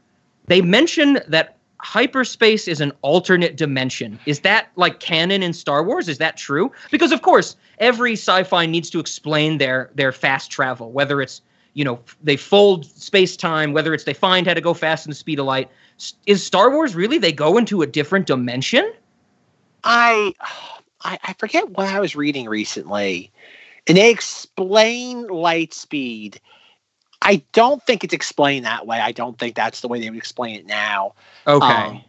It's always, because I know the big thing now with Lucasfilm is coaxium and just like light speed fuel. Like they're really kind of like deconstructing the science of light speed. Light speed's always been one of those things where fans have been like, well, if Leia, like at the end of Rogue One, like, well, if Leia and the Tantive 4 leaves here, how did this happen? At what time does this happen? Blah, blah, blah, blah, blah. And light speed's always been one of those things that it's just a way to get the characters from locale A to B. It's never been. It's not designed to be. It's the plot device. Yeah. Yeah, it's a plot device to allow drama to unfold in between the action. So it's like, oh, we have to go to this planet. It doesn't matter whether the planets are across the galaxy or they're right next to each other. Like, I think there's a line of dialogue in Attack of the Clones where they see Obi-Wan sending the message about the droid factories on Geonosis, and the Council's watching, and Anakin and Padme are watching. And it's like Mace Windu says, Anakin, stay put with Padme. And Padme's like, it'll take them halfway across. They're halfway across the galaxy. It's going to take them forever to get to Geonosis. We're right there. And Geonosis and Tatooine are like on top of each other. I wouldn't describe it that way. I don't think they would describe it the way this book describes it. Okay. But yeah, I think recently they've gone further into deconstructing it. But I don't think it's ever meant to be taken seriously. I think if it is ever discussed, it's meant to appease nerds in the audience. Okay. And the same amount of nerds it appeases, it's going to anger another sort. So exactly. Yeah. I that sentence or that paragraph that described that in the book made me think, it's like, oh, I've never really thought about how that works in Star Wars. But okay, it's just, it suits the purpose for the story, and they'll explain it with whatever they need to explain it with. Yeah, good old Star Wars. Gobbledygook sci-fi nonsense. So also in this book, I guess we didn't mention, one of the antagonists in this book, since we don't really have Borborg, Misgog, or Evazan, it's Smada the Hutt. Yes. So it is Smada, right? Smada. That's in your copy of the book as well? Yes. Okay, on the Wikipedia page for Galaxy of Fear Eaten Alive, the entire plot summary, which is actually pretty detailed, calls him Shada with an H. Oh, really? So I think we have some prime corrections to make on Wikipedia for Knights of Vader, Zach.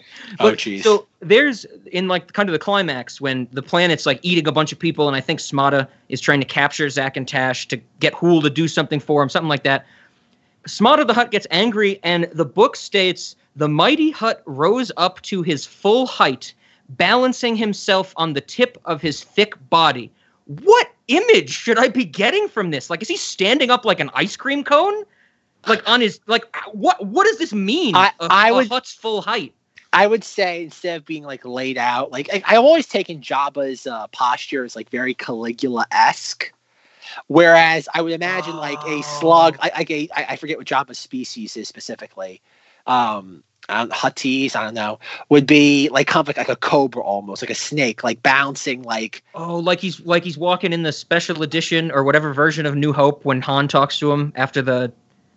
Because then he's like slugging along in that scene, right? But remember, this is before that though. Oh, true. So I don't know. How I envisioned that was very like King Cobra-esque. Okay, I could see that. But the the use of the phrase balancing himself on the tip of his thick body made me think that it like sprung up at the end of his tail. And I was like, what? Well, it's probably something close to that. Probably something very similar to that. It's so weird to me. I've never thought about a Hutt doing that, you know? Every time I've seen the Hutts, they just lie around and have to be, and then the baby ones have to be carried half the time, you know? Wow. Well, come on. Can we have so much chicken cutlet parmesan? That I was so confused when I read that. I was like, what should I be imagining? Okay, that was weird.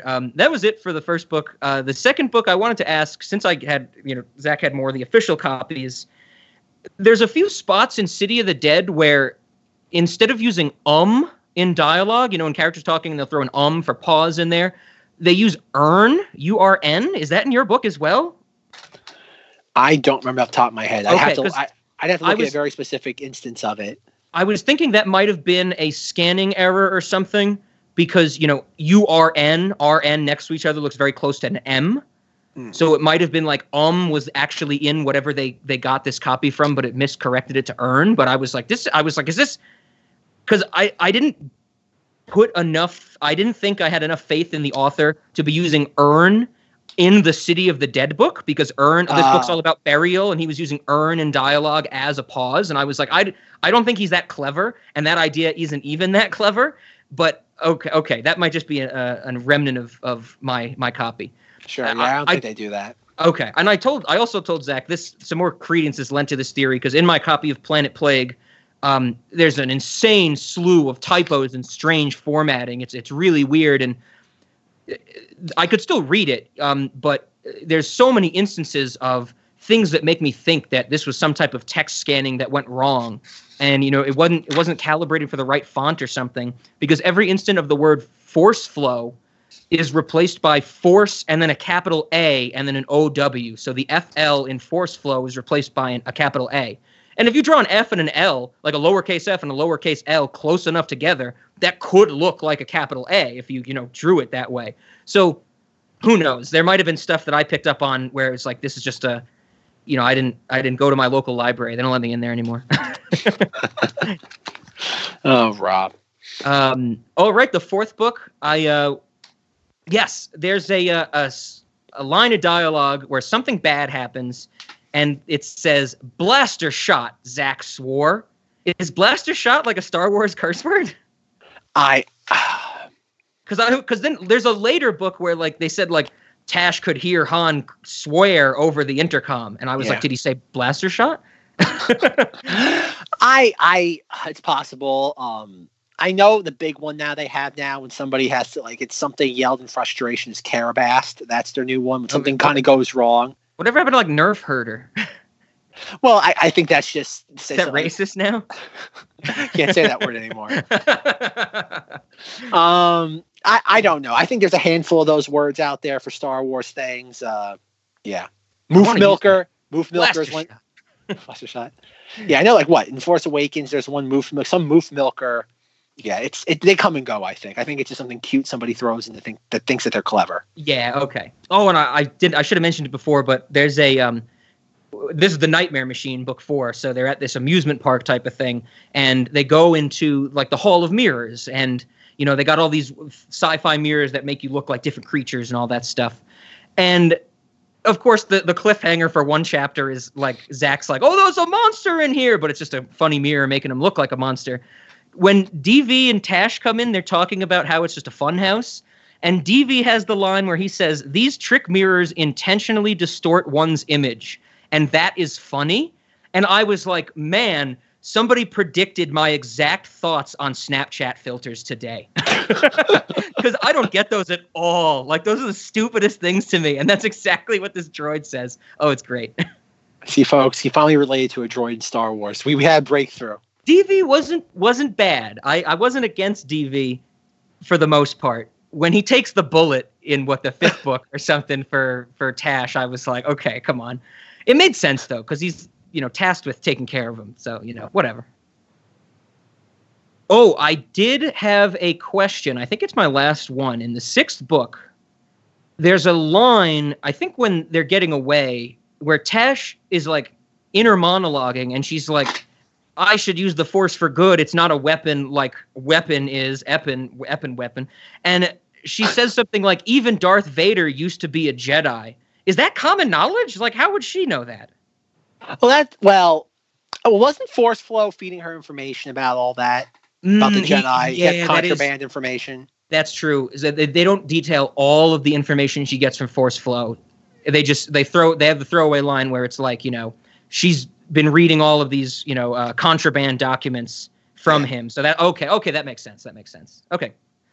But otherwise, that would not be common knowledge, right? Like Obi-Wan Kenobi knows it because he's Obi-Wan, and then...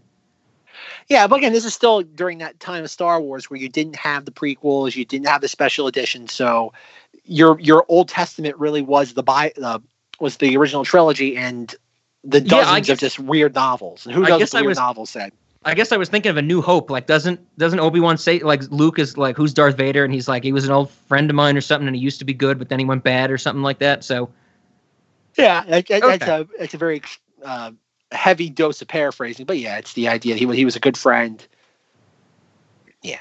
Okay, right on. I think that was it. Overall, these were easy to read, quick to go through, a good ride. You get to roll your eyes just enough times, and if you don't really read a lot of fiction, this is something that is definitely interesting to go back to if you used to read fiction like this. With goosebumps for me.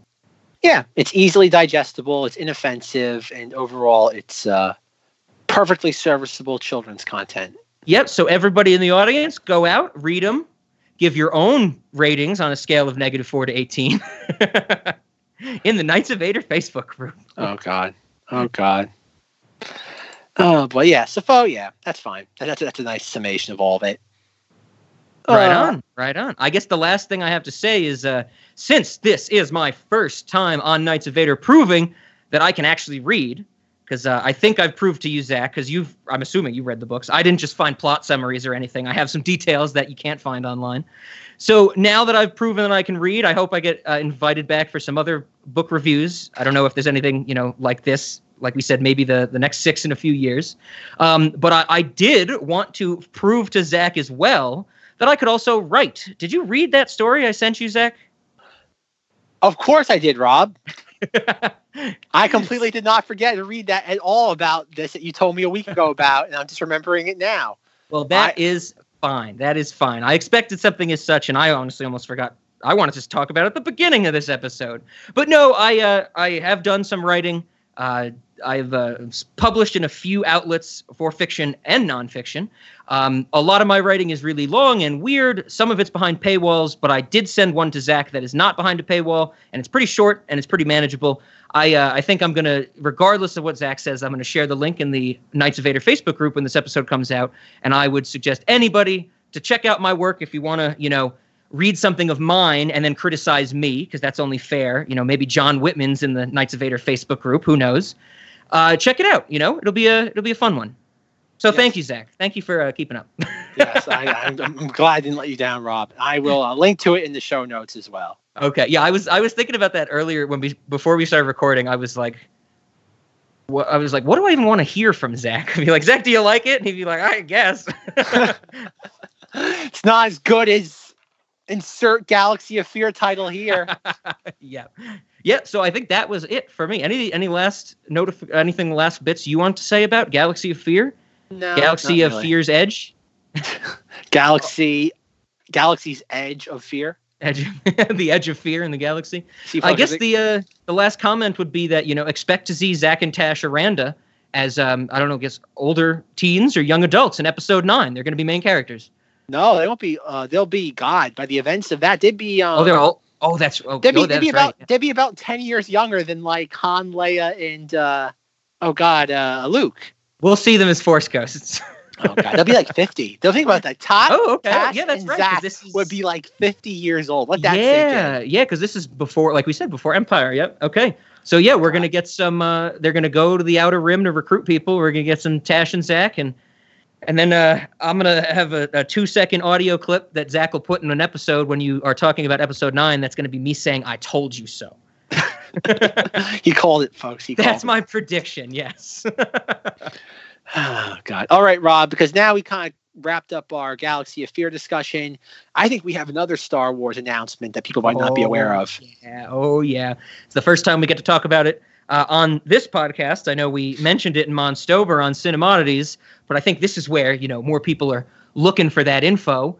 We recently got the announcement of Thumb Wars, the Thighs of Sky Skipper, a new Thumb Wars supposedly feature film. I think I said on Cinemodities, I haven't been excited for something in a while like I'm excited for this. So we're going to be reviewing this. We're going to have to review this on every podcast ever, not just ours, but everybody's. We're going to hijack like every other Star Wars podcast, break into their signal and just discuss Thumb Wars 9, the Thighs of Sky Skipper. True crime podcasts. We're going to go take over. The two women from The Office that do a podcast, we're going to do Thumb Wars there. It's going to be great. So, yeah, I guess I want to bring it up on here because I know Zach has been posting some of these in the Knights of Vader Facebook group and also sending them to me. Trading cards? Is that what they're called? Trading cards? Yeah. It seems Who like are you Steve trading Odekirk, these with? I don't know. Steve Odekirk is apparently doing like digital trading cards for all the major characters. So are they all on YouTube or they're on YouTube? Are they okay? And so they're not like popping up on different places and someone's like, "Oh, I found this weird one. I found this weird one." Everybody has them. So there's no trading.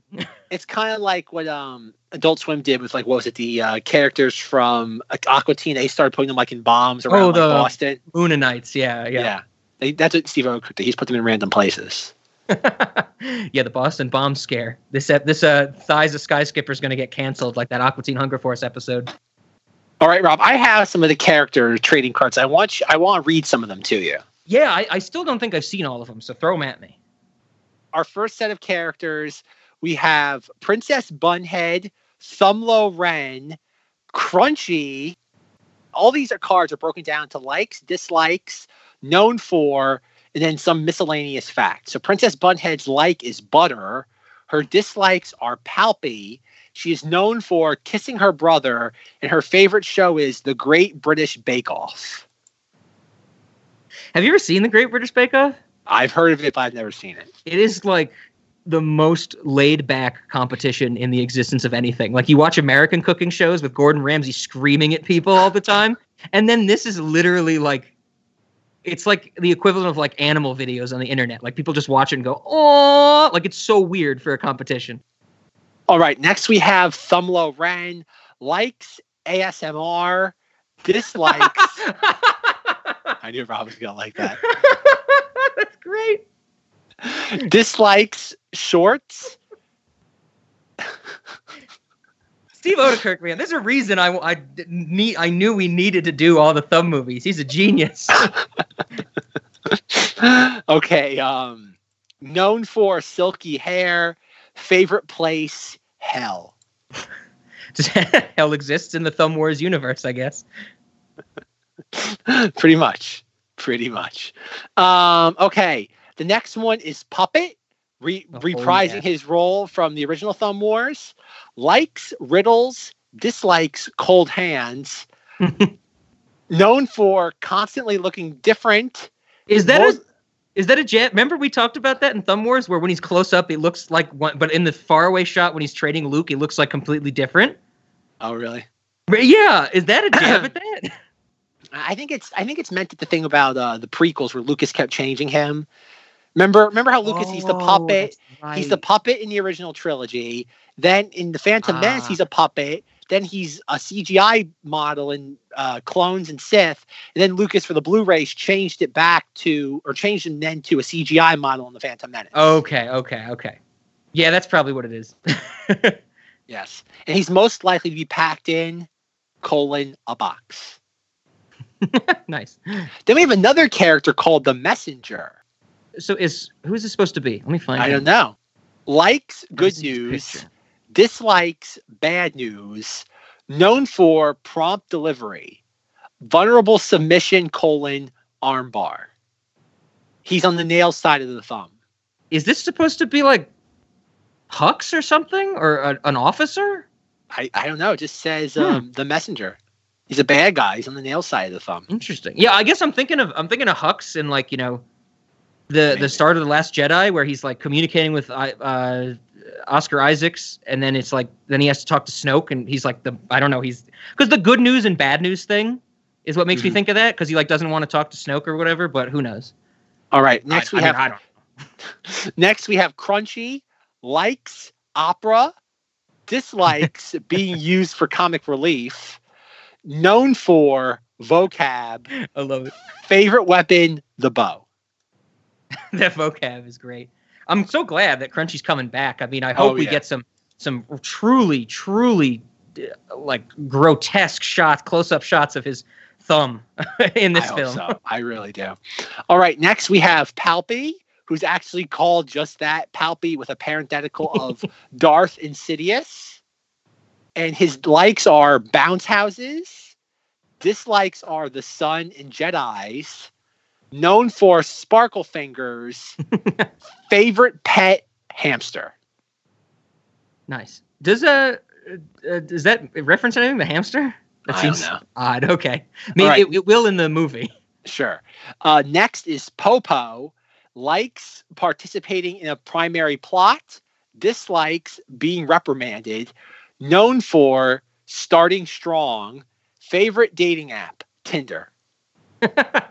So this is supposed to be Poe Dameron, I'm guessing? Yes. Okay. I like the being reprimanded part. All right. Next we have Anna Skin. Of course. Likes Padme Abadaba. Dislikes being chopped and burnt. Mentor Ooby Doo Banubi. Of course. And then it says mono tone. But it's interesting that Anna's skin is listed on the nail side of the thumb. Yes. Yeah. Oh, interesting. All right. Next character is Pin. Likes escaping. Dislikes troopers. Known for being around. Biggest hope, a strong finish. I like that. All right, next is Gridface, who's clearly a parody of a Knight of Ren. He's a Knight of Thumlow Ren. Yeah, I'm seeing that, where it just states that he is that. Yeah, okay. Likes the throne room. Dislikes intermittent film appearances. Special talent, face styling. I love it. And now we get to our last batch. Next character is Toes Rico. Toes Rico. Likes creature freeing. Really likes battle kissing. Known for midair collisions. Fave hairstyle, the swoop. That's the swoop. I like Toes. That's great. Toes Rico. All right, now we have Black Helmet Man. Of course. We all know. Black Helmet Man likes Padme Abadaba. Dislikes being chopped and burnt. Known for asthma. Favorite song, Work Bitch. Oh, jeez. So, yeah, you're right. It is interesting that we do get a Black Helmet Man and an Anna Skin. Yes, and they're both on the nail side of the thumb. So maybe we're going to have some flashbacks or something going on. I think so. Right on. All right, next is Ballbot. Pol Pot? Yes, Pol Pot. Likes rolling. Dislikes potholes. Known for rolling. Purpose in film. Toy. Nice. That's when I was thinking, like, what is the BB-8 parody name going to be before it was revealed? I was thinking it was going to have to be something related to, like, this thing was just created to sell toys. And I'm glad that, even though the name doesn't reflect that, the purpose in film reflects that perfectly. Exactly. All right, the next character we have is Freaky Troll Creature. This is the one that stood out to me on all of them. I'm interested to see where this is going to come up. Yes, because this is a character that's on the nail side of the thumb, too. Yeah. Likes mayhem and yarn ball. Dislikes robots. Known for wild. Skull thickness thin. What could this be? Is this a parody of an Ewok? But why would it be on the nail side of the thumb? That's a good point. Yeah. What I don't know what this could be. I'm intrigued. Yeah, I don't know. The comment section is just as baffled. I'm not sure who or what this would be parrying. And another person wrote WTF. Oh, and someone did reply Ewoks. All right, folks, I'm going to write. Zach's commenting in real time. Yes, I am.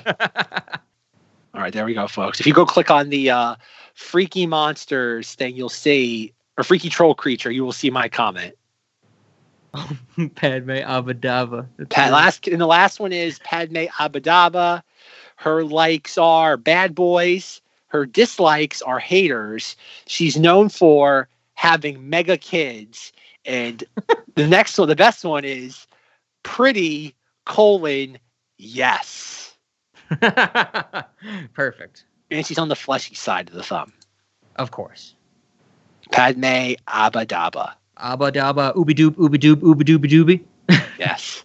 Interesting that we see no Lope Scott. Oh God, Lope Ground Runner. Yes, Lope Ground Runner. No Han Duet yet. Han Duet, yeah. No Lando. Oh yeah. How frequently have these been coming out, or do they all come out at once? The last one came out about a day ago. The previous batch was 4 days ago. And then prior to that was 5 days and then about a week. So he seems to be putting them out maybe like every other day or so. Okay. It's okay. So we got some more to look forward to. Yes, there will certainly be. I would imagine there'll probably be 3 or 4 until we get this debuting on December 1st. Yep. I hope Gaba the Butt is one of them. Oh, yeah. That would be great. Hans. Yeah. They should have a trading card for the ship. Yeah, absolutely. Yeah. Oh, it's going to be great, folks. It's going to be so much fun. Yeah, I think it's no surprise, but I am honestly more excited for this than episode 9. I think that goes without saying, Rob.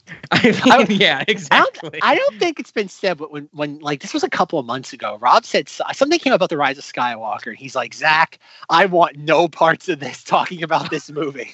Yes, yeah, I think because I think the rule we have is like every month I'll try to be on Knights of Vader, and I was like, I don't want to discuss episode 9 anywhere near when it comes out. I do not want to be a part of that. If you want Rob's commentary on the Rise of Skywalker, you're going to have to either linger in the Facebook group and hope he comments about something, or go hang out somewhere in Colorado where you might run into him. Yeah, just aimlessly wander around and I'll show up. So something like the Skinwalker. If you see a minion wearing a Christmas hat, like inflatable, chances are you're in the right spot. Yes, head in that direction. Absolutely. You're pretty warm if you see the minion with the Santa cap. It was actually like pretty cold the last 2 days, and the change in air pressure deflated the minion a little bit, and it looks so sad. It looks so sad, and it should, because it's the middle of October. Rob, do you want to explain this to the audience? I think they might have gotten the story already, but like a week ago, I saw someone blowing up a minion wearing a Christmas hat in my apartment complex.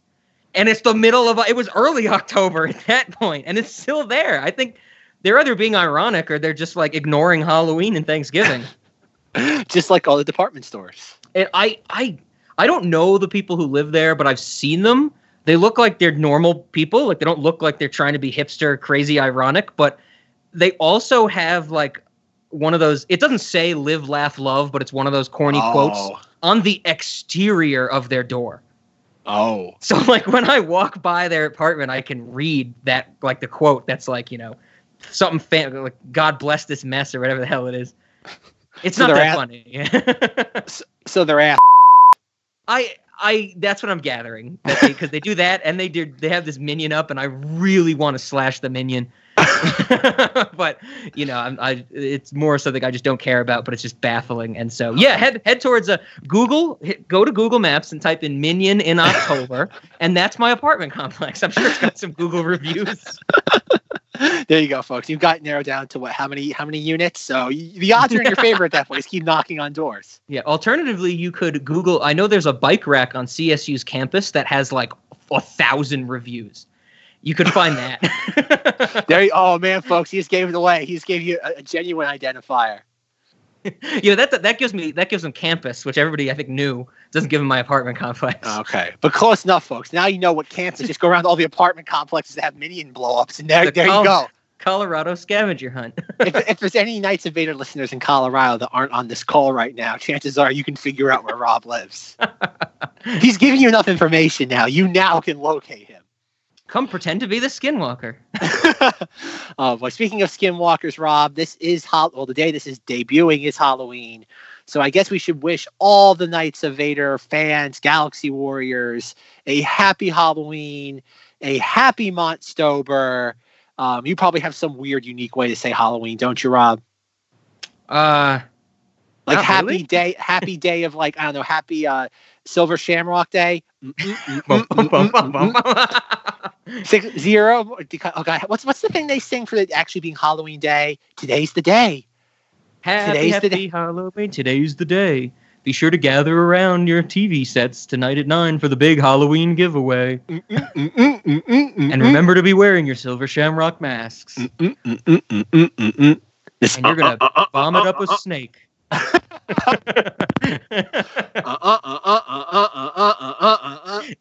And if you're on the East Coast, be sure to go to bed wearing your mask.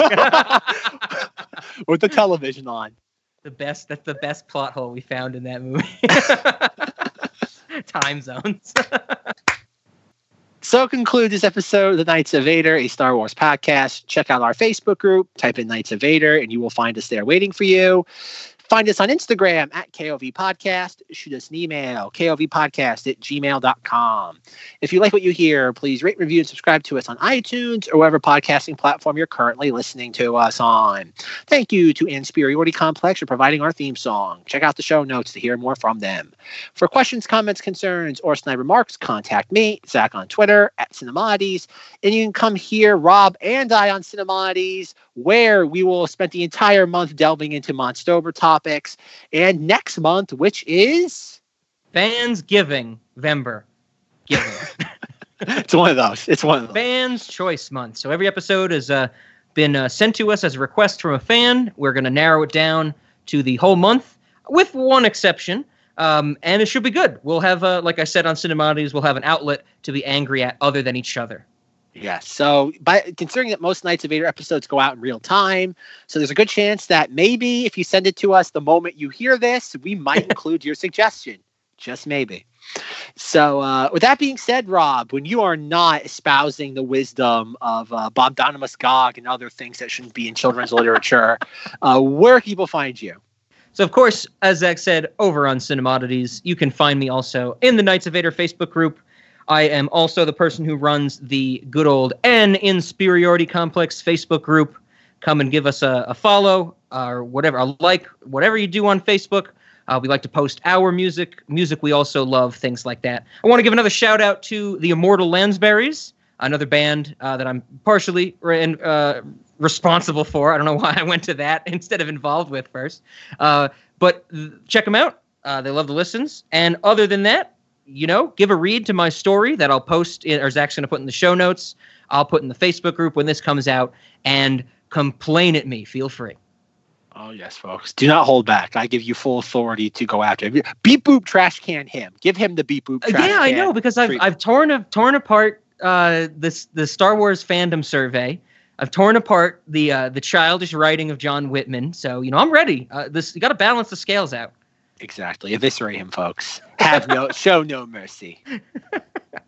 Something dark side. Swallow the berry juice. It'll all be over soon. All right, folks. Good night, but not goodbye. And as always, remember Alderaan. Down with the Empire. Woo!